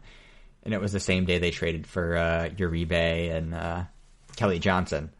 I think it was Conforto's like first start too.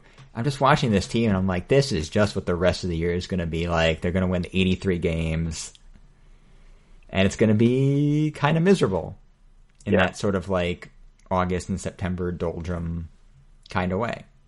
Yeah. Part of the frustration of that too is knowing that you're going to watch anyway. Yeah. Oh, absolutely. But that's definitely that. I mean, the thing that I remember about that like late July part of it, when it looked really hopeless and everybody's hurt, and you know, there's still like a reason to watch. Like the pitching was great, still, you know, is great, whatever.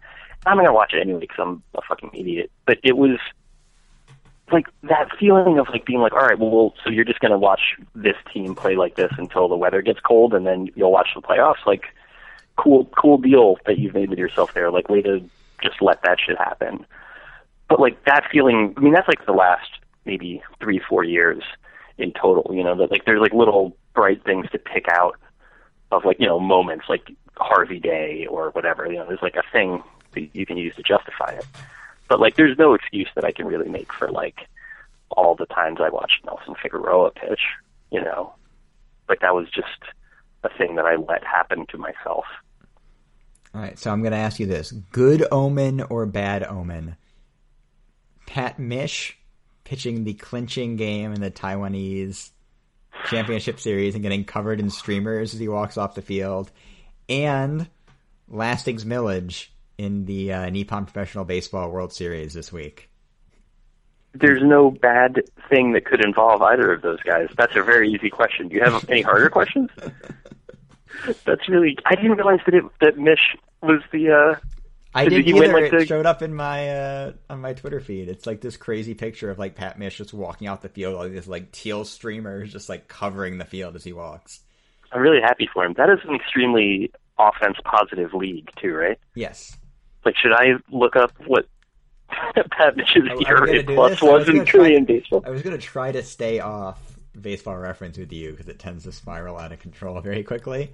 I don't see it that way. We're going to go to Pat Mish's Baseball Reference page. I'm going to look very quickly. It's fine.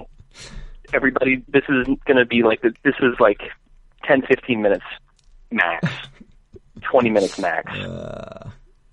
Sorry. Yeah. For the record, Pat Mish's ERA in his last 7 innings in the majors in 2011, which is his last season in the majors, was with the Mets, and it was 10.29. So I guess he spent the first part of the season in the AAA and the Atlantic League in Indie Ball. Oh, he was a barnstormer. Yes. I mean, he had his like very... Weird. It's not showing his Korean stats here. They may not. It's Taiwanese. They may not have updated that yet. I don't know if they do the Taiwanese league or not. Oh, right. But yeah, he had like a very Pat Mish season in the PCL. Yeah, he pitched great by Pat Mish standards. Yeah. Like, he had 40 strikeouts in 72 innings in AAA. 40 strikeouts and 23 walks. That's the way you like it. Yeah. If you're a Pat Mish fan, and I don't know anyone who isn't, those are the sorts of numbers you're looking for. I've closed that tab. We don't need to talk about this anymore. I think it's good that Mets from the sad old days are doing fine. I wish nothing but happiness to Lastings Village. I guess, I mean, you guys printed a piece of the Classical sort of about Lastings Village as like the Tokyo Yakult Swallows cult hero. A few years ago. I remember there being a really upsetting, Drew Avery wrote that. I remember him taking a picture of an extremely upsetting, like, hand-drawn sign that someone had made for Lastings Village. I mean, a few years ago, the Village experience was a really, I mean, of all the moments of false hope for the Mets, like, that was a guy that I really, like, I thought he could have been really fun if he worked out, too. And he kind of got the same sort of, like, the Harvey treatment, except for, like, he wasn't really good enough to deserve to tell anyone to shut up, I guess, in the end. But that, like, it was, you know, a guy gets called up, he's comparatively hyped. He, like, shows a lot of personality at the beginning, and, like, people really like it. And then, like, instant backlash from the organization and teammates and, you know, tabloid press. And, it went worse for him or whatever. But those first couple of weeks where he, like, hit a home run and then, like, high-fived everybody in the stands and was just, like, that was just pretty great. I was working at Topps then, actually, and I remember there being, like, a rush order on Lastings Village cards. Like, he was being hastily added to sets. And so I was, like, editing a new Lastings Village card every day, and Bruce, who writes most of those cards, was, like, just having to constantly find new angles of, like, Lastings Village copy. Lastings Village and LA Solaire were both guys that were geez, like, yeah. there's an LA Solaire card in one of the sets that I worked on that's like, it's one of the scarcest cards in the set because it was like, it got printed late or something. There's like some screwed up thing with it. I can't imagine that it has any value at this point, but it was like one of those ones where they were like, yeah, the Solaire card now in the secondary market. Because this was like, he had at that time, like, only pitched in 3 games and like. And one of them was like a good Sunday night baseball start or something. Right, yeah, like he had it, like, and so people are like, "Oh, about this guy?" Like, what about and this was like pudgy, totally normal. ageless man throwing 87? It was like totally normal on those like 2006 or 2008 teams. That those guys would just show up and pitch, unlike otherwise very good teams.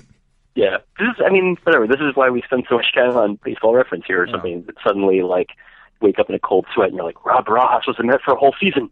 You know, just like everything comes flashing back. But like Solaire showed up as like top 5 prospect in that system and then made like 3 major league starts and then never showed up anywhere in organized baseball again. Like, it's literally the most bizarre thing ever. Yeah. I don't know where he went. I hope he's alright. There are like, it's strange too, because he can definitely, like, wherever it is that he is, he can look back and be like, I pitched terrific on ESPN. Yeah. Like, for a team that was like not a terrible team. That was like 2007? Yeah, I think so. The last time he popped up was in the Puerto Rican Winter League in 2011, pitching to an 11 ERA. Oof. I hope he, like, opened a restaurant somewhere or something. You know? Something, small plates, something nice. So I'll tell you one last stupid thing, because this actually happened today. And I don't think it's an omen of anything, but it does sort of give you a sense of where my head is at. I woke up this morning, like a few minutes before my alarm was supposed to go off, like, with a start, like, actually, like, gasped, like, you know, just, like, it, you know, a very uncomfortable way to wake up, because I had a dream that I was watching a Mets game and Juan Uribe got hit in the head. I mean, I will say throughout most of September, I was waking up at least twice a week from anxiety dreams where the Mets blew their divisional lead. Like, twice a week, like clockwork. Not every night, but like clockwork. And I'm not a person that generally remembers in great detail the dreams I have. Yeah. But for whatever reason, these particular dreams were sticking with me. Yeah, it's tough because, like, we're both adults here, you know, like, we care about the Mets, but I think that if I'm going to have an anxiety dream, like, it would involve, like, health insurance or something, you know, like, it would not be about this baseball team. But there's something about the way in which it sort of, like, entered my consciousness moment to moment. It's like it hasn't been like this since 2006, because I really haven't had anything good to balance the sort of mediocre stuff. And so it's just sort of been like noise in the background. I'm kind of like remembering how to care about it without fucking waking up from a dream in which Juan Uribe is hit by a pitch every night. So what do we do if they win? Oh boy. I don't know. I don't really like parades much. Hard to say. But, like, get a tattoo or something? I don't know. Like, I have not. The last time that they won a World Series, like, I watched them do it while I was wearing, like, pajamas with feet on them. You know, like, this is not the thing that I'm, like, trained for necessarily. I don't know. You know, I mean, like, there's still. I'm trying not to think about next year, and I guess that, like, that's maybe the easiest way to celebrate it, is to, like, take a couple weeks and not think about how they're trying to re-sign guys. Cespedes, yeah. Yeah, you know, and, like, and I think that, like, I wrote about this, too, in the thing that I wrote, the longer Mets story that I wrote for Vice, that, like, you know, all the noise that we make is to some extent, like, we're keeping that at bay, but, like, that's academic, you know, like, I don't want to talk about that. No one really wants to talk about that. And, like, you know, it's not like a novel observation either. Like, it's the whole reason we care about this shit in the first place is like, it's safe and it's outside of, you know, any of the things that actually, like, really touch us, really make us anxious. And, like, you know, so if it's a thing that we do for fun, and yet we never really have fun doing it, I think that that's, like, I mean, at least with this team, like, you have a certain amount of fun. But, like, the idea of actually, like, celebrating because they won a thing, like, it sounds good, but I'm so out of practice at celebrating in general, but then also at, like, taking my Mets fields and running around high-fiving strangers and stuff. Like, I feel like I'm going to miss a lot of high-fives.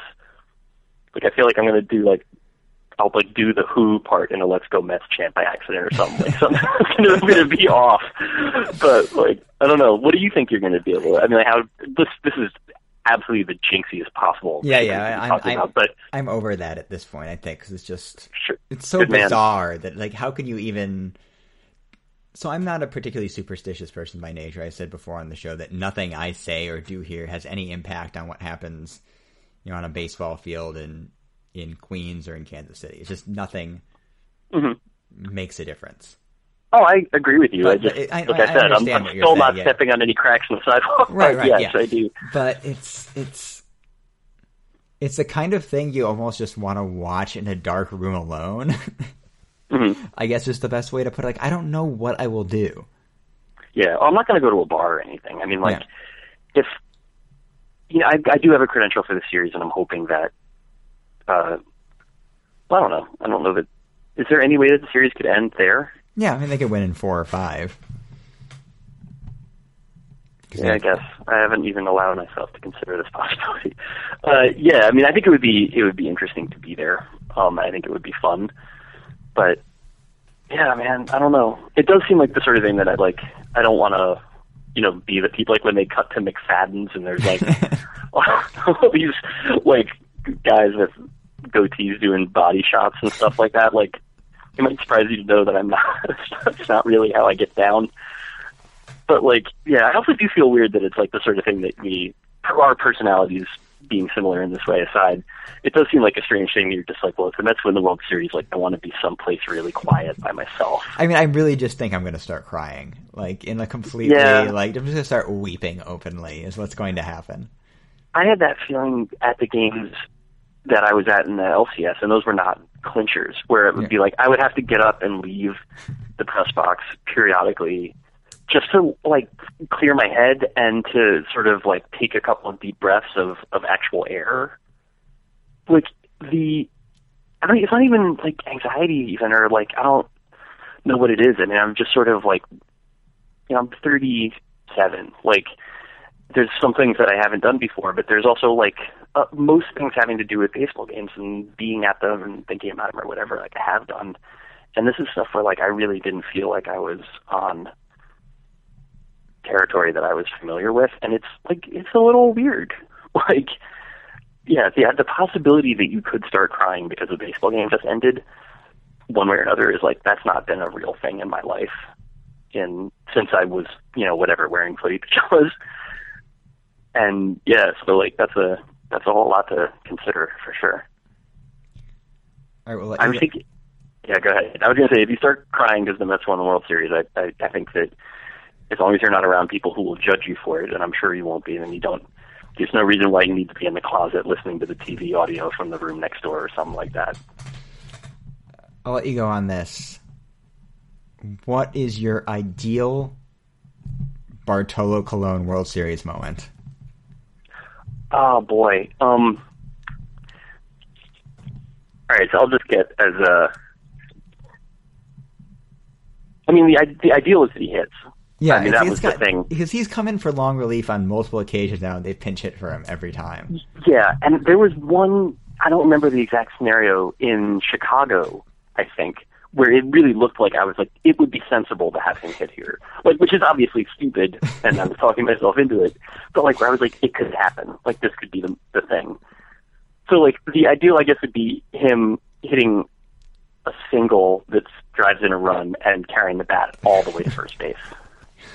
But I would take a 3-inning save for sure. Like, I was hoping that he'd get one of those in the LCS. He's been. I have this feeling he could pitch out of the bullpen until he's like 60. He does have sort of that like Satchel Paige kind of vibe to him. Yeah, and it's like he barely breaks a sweat starting either, but he just like comes in and throws his pitch exactly where he wants it. And like, if you only ask him to do 1 inning of that, like, it could be bad. He might step back from his conditioning regimen somewhat. But like, yeah, I don't see anything that says he couldn't do this. I'll actually make this the last thing as a example of where people's brains are. So I was talking to my father earlier, who is a Mets fan. He's also a guy that,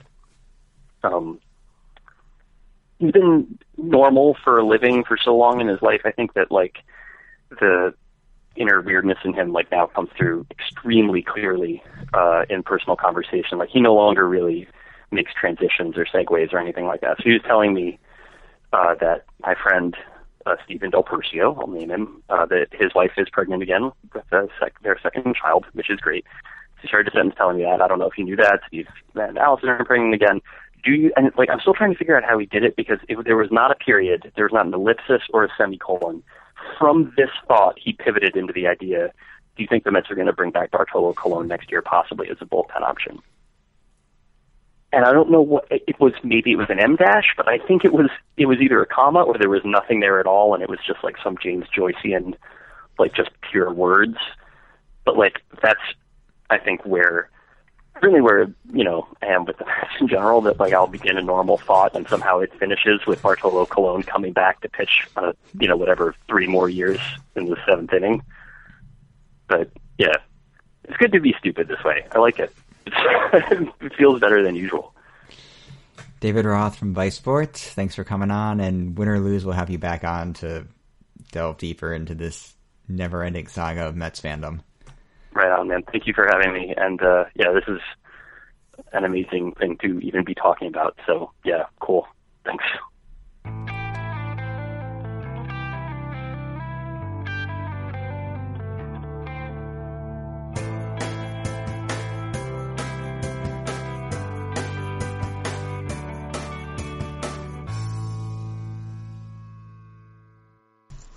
Welcome back.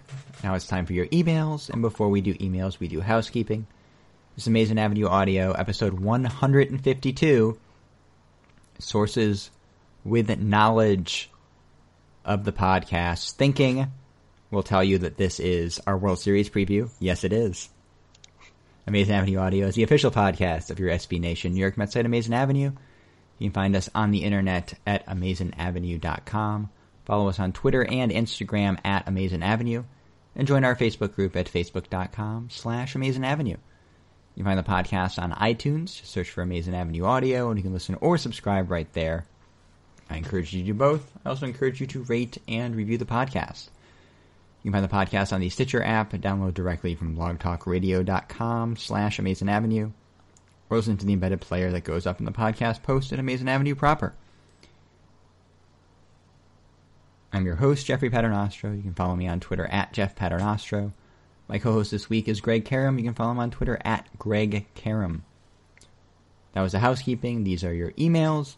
You can email the podcast at podcast@amazingavenueaudio.com.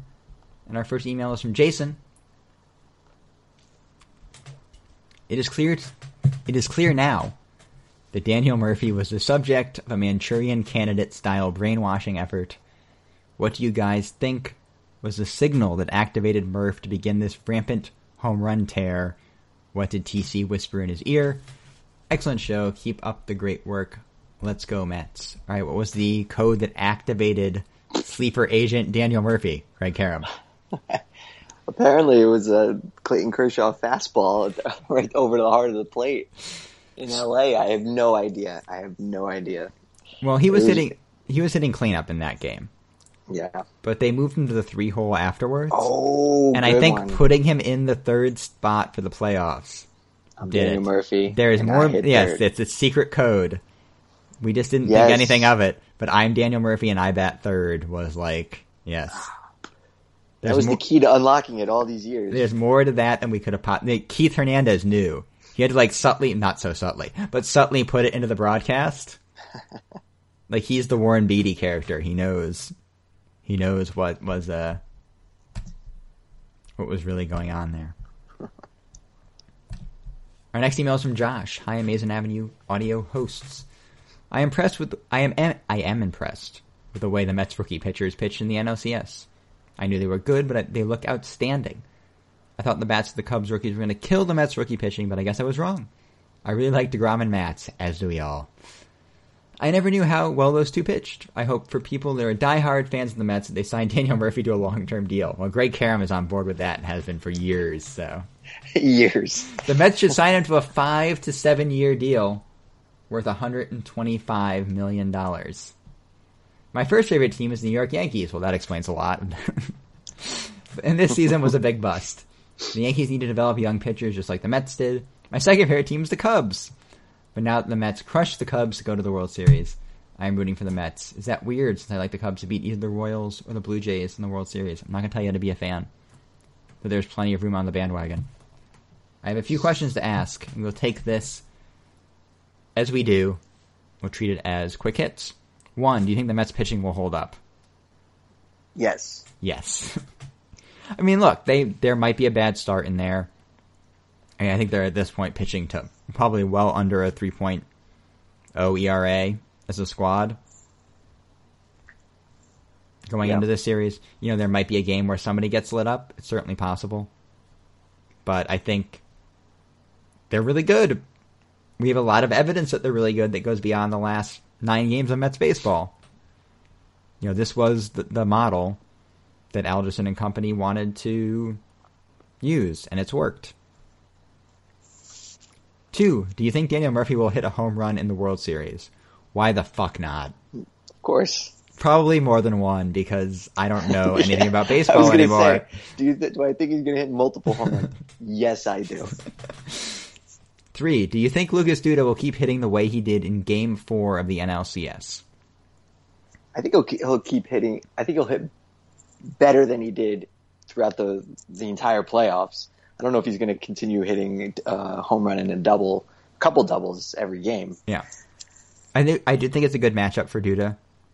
You know, Cueto is a righty, like change-up guy, maybe not so much, but the other arms, I think he'll be fine. I can see him hitting just like a ridiculous home run over the Shea Bridge against Chris Young in Game 4, something like that. Yeah, like Mark Reynolds-esque. Yes. 4, do you think Terry Collins will get a new contract? Yeah, definitely. So I'm going to tap the brakes here for a second. Oh, come on. I think, so, if they win the World Series... You think he's going to hang it up? I would not be shocked if he hangs it up. If you look at the arc of his career... Go back and read the Mark Krigg piece, which is excellent. You should have read it anyway. But go back and read it again. You know, he's in his late 60s. He's talking about spending more time with the grandkids. If he goes out as the World Series winning manager for the Mets, why not? He can come back in spring as a special instructor. He can do some freelance field stuff for them in the minor league level if he wants here and there. He can punch his own ticket. He goes into the Mets Hall of Fame, probably. Which think about us saying that 6 months ago. Yeah. I think he would want to stick around a little bit, just kind of enjoy being a World Series winning manager. And I think he might stick around for at least a couple of years, at least to, while this core is still there. I mean, that's starting pitching. That may very well happen. I think they're, I don't know who they're grooming as the replacement. 'Cause they win a World Series, everything changes. Collins gets to sort of do what he wants to do. Alderson probably gets to pick his successor. Again, there'll be plenty of time for this in the offseason. There's one more hurdle to go first. Yeah. I think if they lose, he probably comes back and takes another shot at it. And I don't know if that ends well or not. I hope it does. I hope they win the fucking World Series first, though. 5. What happened to Cespedes' shoulder? Too many push-ups. Too many push-ups. I mean, the golf thing was always going to be a story, but here's the thing. Everybody golfs. Pitchers. Fucking minor league pitchers. Every off day, go out golfing. I swear to God. It's on my Twitter feed constantly. I love golf. Yeah. Do normal baseball players go golfing before Game 4 of the NLCS? They try to sneak 18 holes in the morning? No. But that's why we love Yoenis Cespedes. Because he's just going to go out. In my head, he goes out in the full Payne Stewart knickers and hat too. I mean, he had to get up on. Yeah. You saw the picture. Yeah. 6. Who do you think is going to be the 2015 MVP of the World Series? Thanks, Josh from New Jersey. Matt Harvey. Matt Harvey. Matt fucking Harvey. Big wins in Game 1 and 5. And then a relief appearance maybe in Game 7, even though they're going to win at 6. Okay. So I feel like for consistency's sake, I have to take future playoff hero Wilmer Flores. Oh, God. But I'm actually going to go with J.R. Samilia. Okay. I think they're going to play a lot of close games. And if they do win, I think he'll save at least 3 of them. And he'll get sort of the, you've been really good throughout the entire playoffs and save some big games in the World Series award. Yeah. That happens when it's a bit of a team effort. Yeah. Our next email is from Dakim. First, let me thank you for the podcast. I started listening this year and have thoroughly enjoyed them. Now let me get to the point. The ownership and Sandy need to bring back not only Murph and he spells it as Sexpedus, which I'm fine with. I can't really argue that there's an autocorrect here. It seems intentional. So it has to be intentional, but that's fine. But Uribe, Colon, and Kelly Johnson. The money for these secondary but essential players will most likely not cost much. It will be huge for the clubhouse. I'm fine with them bringing Uribe and Colon back. I think I've said on the podcast before. Kelly Johnson, sure, why not? Having a more veteran bench, given the money that's coming off. It'd be great. Yeah, from guys like... no more Danny Muno and Eric Campbell. I mean, there's more to this email. I'm going to keep reading. Yeah, now for Murph. I think a contract similar to Chase Headley would be plenty fair for not only his prime 4 years, but also David Wright, Sexpedus, Duda, Lagares, the pitchers, etc. I would do it. His flexibility on the field will be huge as well. Is it likely for someone to give that type of money for him while also giving up a first-round draft pick? I doubt it. Never bet against the Colorado Rockies doing something weird. Is my general ethos here. Normally I would say that you could be a perfect San Francisco Giant, but I think they're pretty well committed to Duffy at third, that limits their flexibility there to find a spot for Daniel Murphy. Yeah, I mean, look, third base is probably his better position. I don't know. I mean, yeah, we'll get to that. I'll finish reading this email because it keeps going. Yeah. As for Metspedus, I don't know what comp you can make with his contract, but I'd be willing to give him at least $150 for 6 years. Oh, you're going to have to. I mean, if you want to sign him, that's going to be probably below the baseline. What he does for this team cannot be overstated. We don't have any big right-handed bats, not even in the pipeline, as far as I know. I'm racking my brain, but I think you're right. Nimmo might end up being good, but shouldn't take over for Grandy after his contract expires. Also, we were to look at free agents when we have to give up a first-round pick just to pick up someone who we hope can be as good as Sexpedus. I'm going to keep saying it that way. I have no problem doing that. I love it. Despite the rumors about him being a bad clubhouse guy, which were bullshit, I think I've heard he seems to be a great fit. Uribe and Cologne probably help. Uribe and Cologne help everything in terms of massaging that. If we can sign these guys back, we can start a Mets dynasty on the elbows of our young pitchers and the backs of our now big-name bats. All we need is a bullpen. I'm done with Clippard. But I'm fine with that. But Familiar and Reed are the starting points, and we need some big arms. Now, before I end this email, watching this team has been a joy. What's great is that so many of these guys went up in the system together and developed together and are winning together.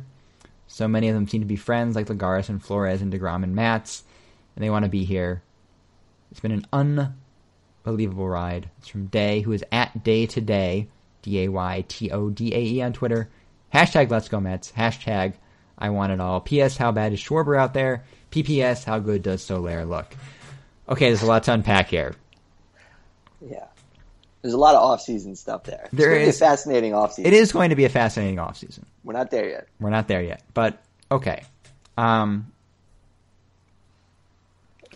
concern, I will say as a Mets fan, is that they sign Murphy to that Chase Headley type deal in lieu of going after Cespedes hard. Yeah. Because they feel signing playoff hero Daniel Murphy will sort of give them cover for not giving Cespedes a Godfather type offer. They should be able to sign both. And I'm not opposed to signing Murphy. You don't know what you're getting out of David Wright next year. You don't know what you're getting out of Dilson Herrera next year. That's the reality of the situation. Yeah, that's been my argument since April, but I do think that the price has gone up. I mean, you have to give him a QO. I think that he's played his way into a QO, which I don't think was necessarily the case in the beginning of July of this year. Yeah. I mean, you roll the numbers in. I have my concerns about how he ages. He's a second baseman. He's a quote-unquote second baseman. If he loses a bit of bat speed, what does that look like? But you roll his playoff numbers into his season, we're talking about a guy who's slugging almost 500. These games still count. Yeah. I don't think, if this was a 9-game hot streak like this in July, we'd just roll it into the season. Into the stats when looking at what he maybe deserves for a free agent contract. I don't know why we should not do that now. I can't come up with a good reason not to. It's going to get overblown because of the leverage of this performance, which is fine. But we get 100 years. He's going to be a very fascinating free agent. He is. Murph's such a weird dude. I have no fucking idea what he might resign here for. Like, if you told me Murph would resign for $336 right now, it would not shock me. Because he's just a weird dude. That wouldn't have shocked me in August. I don't think it would shock me now. Is the thing. It's like he's just. Yeah, I know. Maybe this is some naivete on my part. Where some of the things he said in the press is just smart PR. But I think he legitimately likes playing for this team in New York. And I don't think he's going to chase money. No, he has different priorities. He has faith and all that kind of stuff. And I think he's just happy where he is and what he's doing. So I do think that if there's anybody out there who would take a below market deal to be in the right place, it'd be Murph. And I think with everything that's happened, there's some loyalty he feels to the organization. Like above and beyond what other guys might. After he missed that full season after the takeout slide in AAA. A couple injuries. Yeah, they've really stuck with him. And a lot of that's been out of necessity more than anything else, but, does that register with him? I don't know.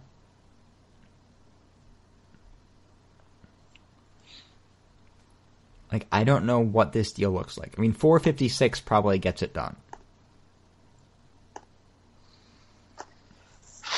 That's what I would have guessed before this whole playoff thing. I don't think you can give him more than that, though. I know. I feel like somebody will give him 5 years. By Baseball Reference, he hasn't had a 2-win season in 5 years. And he's a legitimately bad defender up the middle. Yeah. He can hit. I mean, I don't want to take anything away from Murph. I don't think he's suddenly a 25 home run a year guy now, though. No.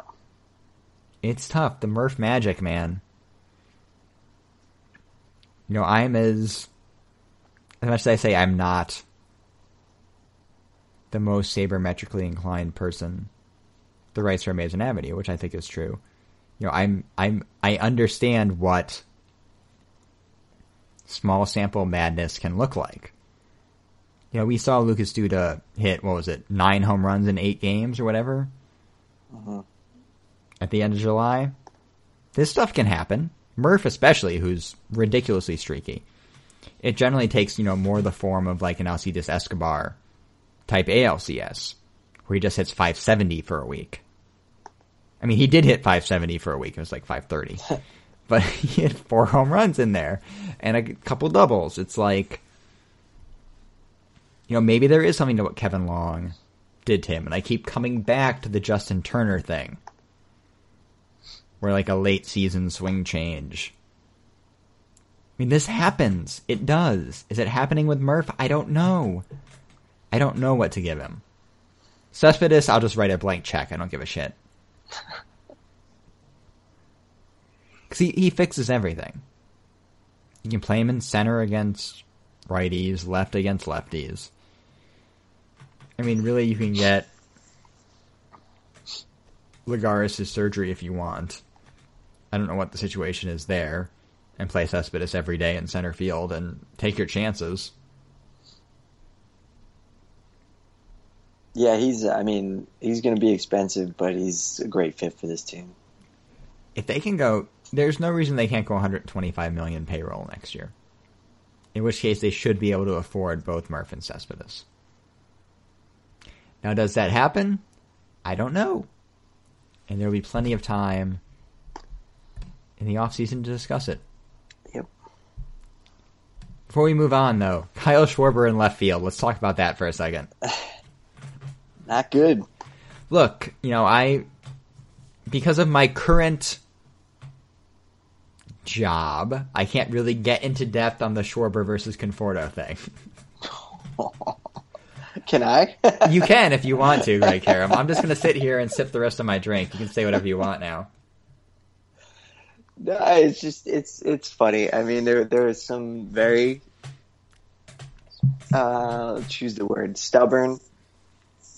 You can go thick-headed people out there, who still think the Cubs are the better team and actually think that every team could have a Michael Conforto on their team, while also thinking that Kyle Schwarber is like the next coming of Babe Ruth or something. But as we saw in that series, it's going to be tough to play him in the field because he looked like Lucas Duda in left field when that was an experiment that was happening. So, yeah. I'm going to reach deep into the archives here and quote one of my favorite political thinkers, Francis Urquhart, from the original Game of Thrones in Britain. You might think that I couldn't possibly comment. I will say this, though, and I did tweet this out. Kyle Schwarber plays corner outfield like a catcher that should really be a first baseman.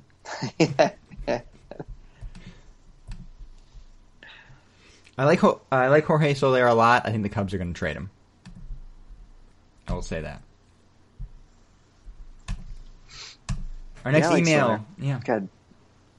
Our next email is from the non-pseudonymous JJ Mack. Holy shit, Jeffrey and co-host. Holy shit, the Mets are in the World Series. Yes, JJ. It's making me think goofy thoughts about the World Series roster and designated hitter. Considering how few of relievers have been used thus far in the playoffs, can a case be made to include Eric Young Jr. on the World Series roster at the expense of say, Sean Gilmartin? Yes, but here's my quandary with that. What is the argument for Eric Young Jr. on the roster over Juan Lagares? What does he do better than Juan Lagares? Is he that much faster than Juan Lagares anymore? Is he a more efficient base stealer than Juan Lagares? He might be. I just don't have a strong opinion on this. Well, he's going to be redundant because, I mean, depending on how you construct the roster for these games in the you're against the Royals in a right-handed pitching. I mean, it doesn't seem likely that Lagares is going to be starting. So, in that case, you know, where would Eric Young fit over Lagares in that situation? And given all the nice things I said about Terry Collins earlier, I will put this little turd in the punch bowl. I don't want Terry Collins having access to Eric Young Jr. in the World Series. That's I said that before, right? You don't want to give him those toys. You can't give him the toys. And an even goofier thought, defense could be a deciding factor in so small a sample, especially if the AL representative is a contact-oriented Kansas City Royals. It is, and I'm nervous too, JJ. And since the Mets pitchers aren't total black holes with a bat, the idea occurred to me that during the AL Park games, the Mets could run Matt Reynolds out at shortstop and Wilmer Flores as DH, while leaving the pitcher in to hit. Wait, why? I don't think you can do that. No. It doesn't work that way. It just as quickly occurred to me that this can't possibly make sense, considering Matt Reynolds isn't really a shortstop. Well, you hit on one of the problems. But it did make me wonder in the abstract how much of a defensive upgrade at a key position would warrant the offensive downgrade of hitting the Mets starters versus, say, Kelly Johnson or Juan Uribe if healthy, or how much better the Mets pitchers would have to be as hitters to similarly justify such a move. Holy shit, the Mets are in the World Series. Excelsior. JJ. So, I'm so confused. I'm very confused too. I mean, so a thought experiment. In an AL park, this probably makes more sense in an NL park, but in any park, is the defensive upgrade, given the Royals' contact ability, of playing Louis Guillorme at shortstop and batting him ninth? Oh my god. Knowing that you can DH, say, Flores or Kelly Johnson. Worth it in a 7-game series? No, because, I mean, Guillorme, fine, but Flores, Guillorme's going to be a zero with the bat. Flores is a major league competent hitter. There's a huge gap there.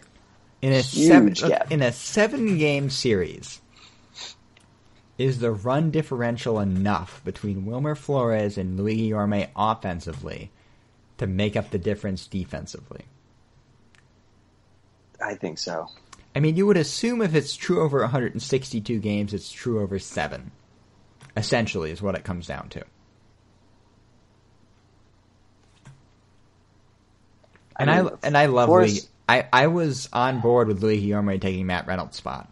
I will say that. Because it was considered internally by Mets people. I think I can say that. Can you? I can't. I had 6 ounces of Evan Williams in this whiskey sour, so I'm saying it. But it was considered. And I would have been fine with it in that spot. Because again, you're only really making that move in an emergency. And Guillorme is that good a shortstop. Would you take peak Ray Ordonez over Wilmer Flores as your number 9 hitter in this series?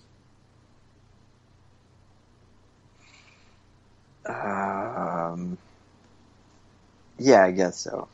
I would too, and Guillorme for me just isn't at that level because of the arm. If Guillorme had Ray Ordonez's arm, if Guillorme had Francisco Lindor's arm. He would be the best shortstop I've ever personally scouted. And it wouldn't be all that close. But... yeah, I mean, Ordonez, I guess he could put the ball in play as the kindest thing you could say about his offense. But look, there's a chance that Wilmer Flores could go out and hit 2 home runs in this series. It is. I'm future playoff hero Wilmer Flores. I'm banking on it, Greg. So I'll take that chance, over a plus glove most days, unless it's Ray Ordonez, in which case. I mean, they're punting defense in so many spots right now, going into this series, that I can't get super excited about Wilmer Flores playing shortstop. That's where we are right now. I know, Shortstop Avenue Audio. I'm just riding the wave. It's all good. My last email is from Ben. Salutations, Jeff and co-host. I have a dilemma you might like to consider in your World Series ! Preview. I moved from the UK to New York in 2004. I started to follow the Mets after 2006. I bought Sunday season tickets, so I was there when Tom Glavine gave up 7 earned runs in 1/3 of an inning. I was there drinking Jack and Coke after Jack and Coke at my local bar in Newington. I was there when ESPN shifted Livan Hernandez starts the Sunday Night Baseball, ensuring I wouldn't get home before 1 a.m. I was even there in St. Louis for the 19-inning game, I think it was 20, if I recall correctly, where Pelf got the save. In short, I suffered through Thin and Marlon Anderson. However, at the same time, I met the woman who became my wife. We had kids and I had to leave New York. We are now in Zurich, Switzerland. The question is, should I fly back to New York to watch the World Series? Is it worth flying back just to watch a couple games in the bar? Or is it worthwhile to go to Citi Field? My wife is a Cardinals fan who was at Busch Stadium when they won in 2006 before we met. So I don't feel too guilty leaving her to do all kid-related duties for a couple of days. What would you do, Ben?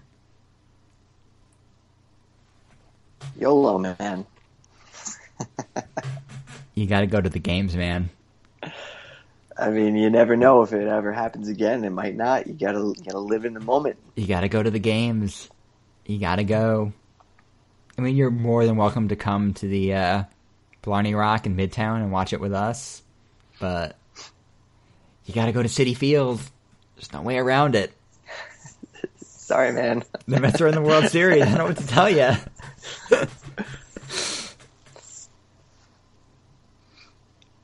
This doesn't happen every day. It doesn't.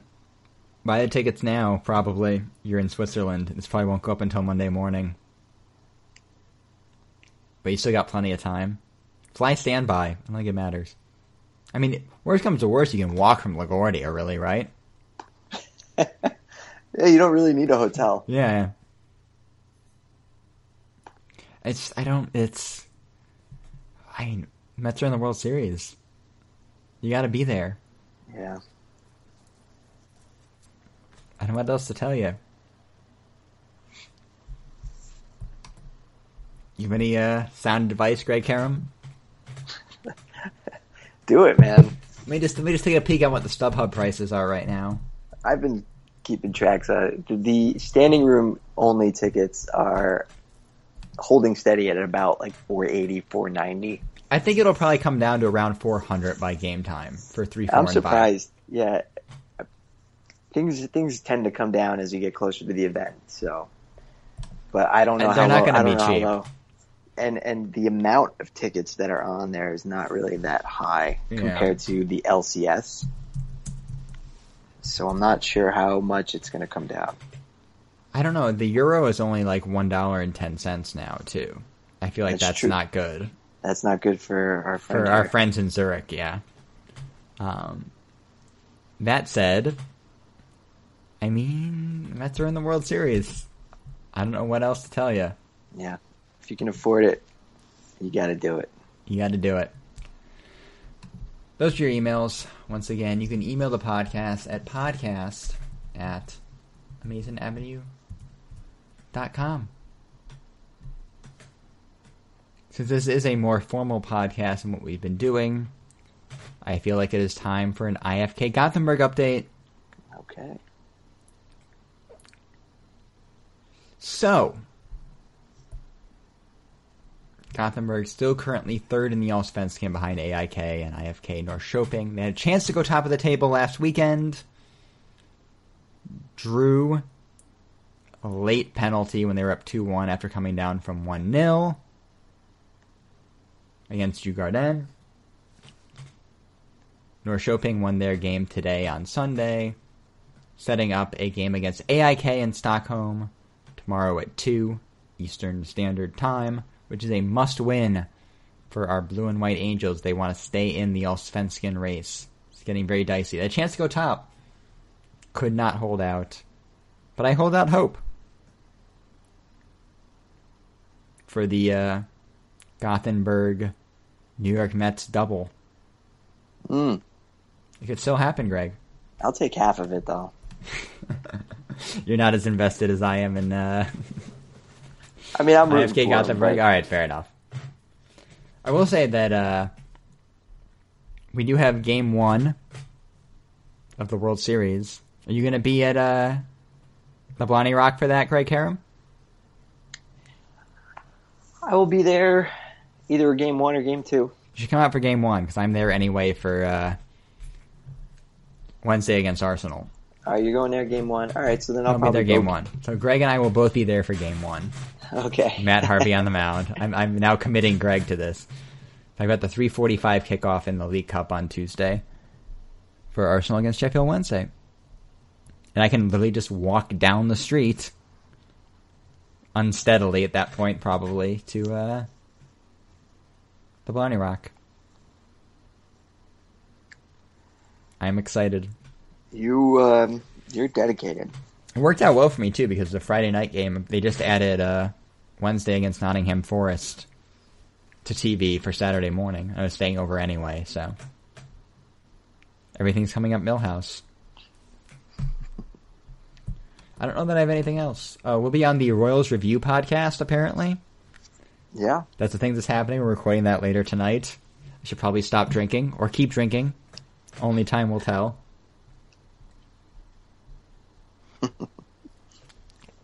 So look for that. That's the SB Nation Royals site. Sometime early next week. This week, it's Sunday. This is the same week. I think it might be time to wrap up the podcast now. I think so. We will see you for our Game 1 World Series recap. I can't believe it either. Late Tuesday night or early Wednesday morning, more likely, on Amazing Avenue Audio.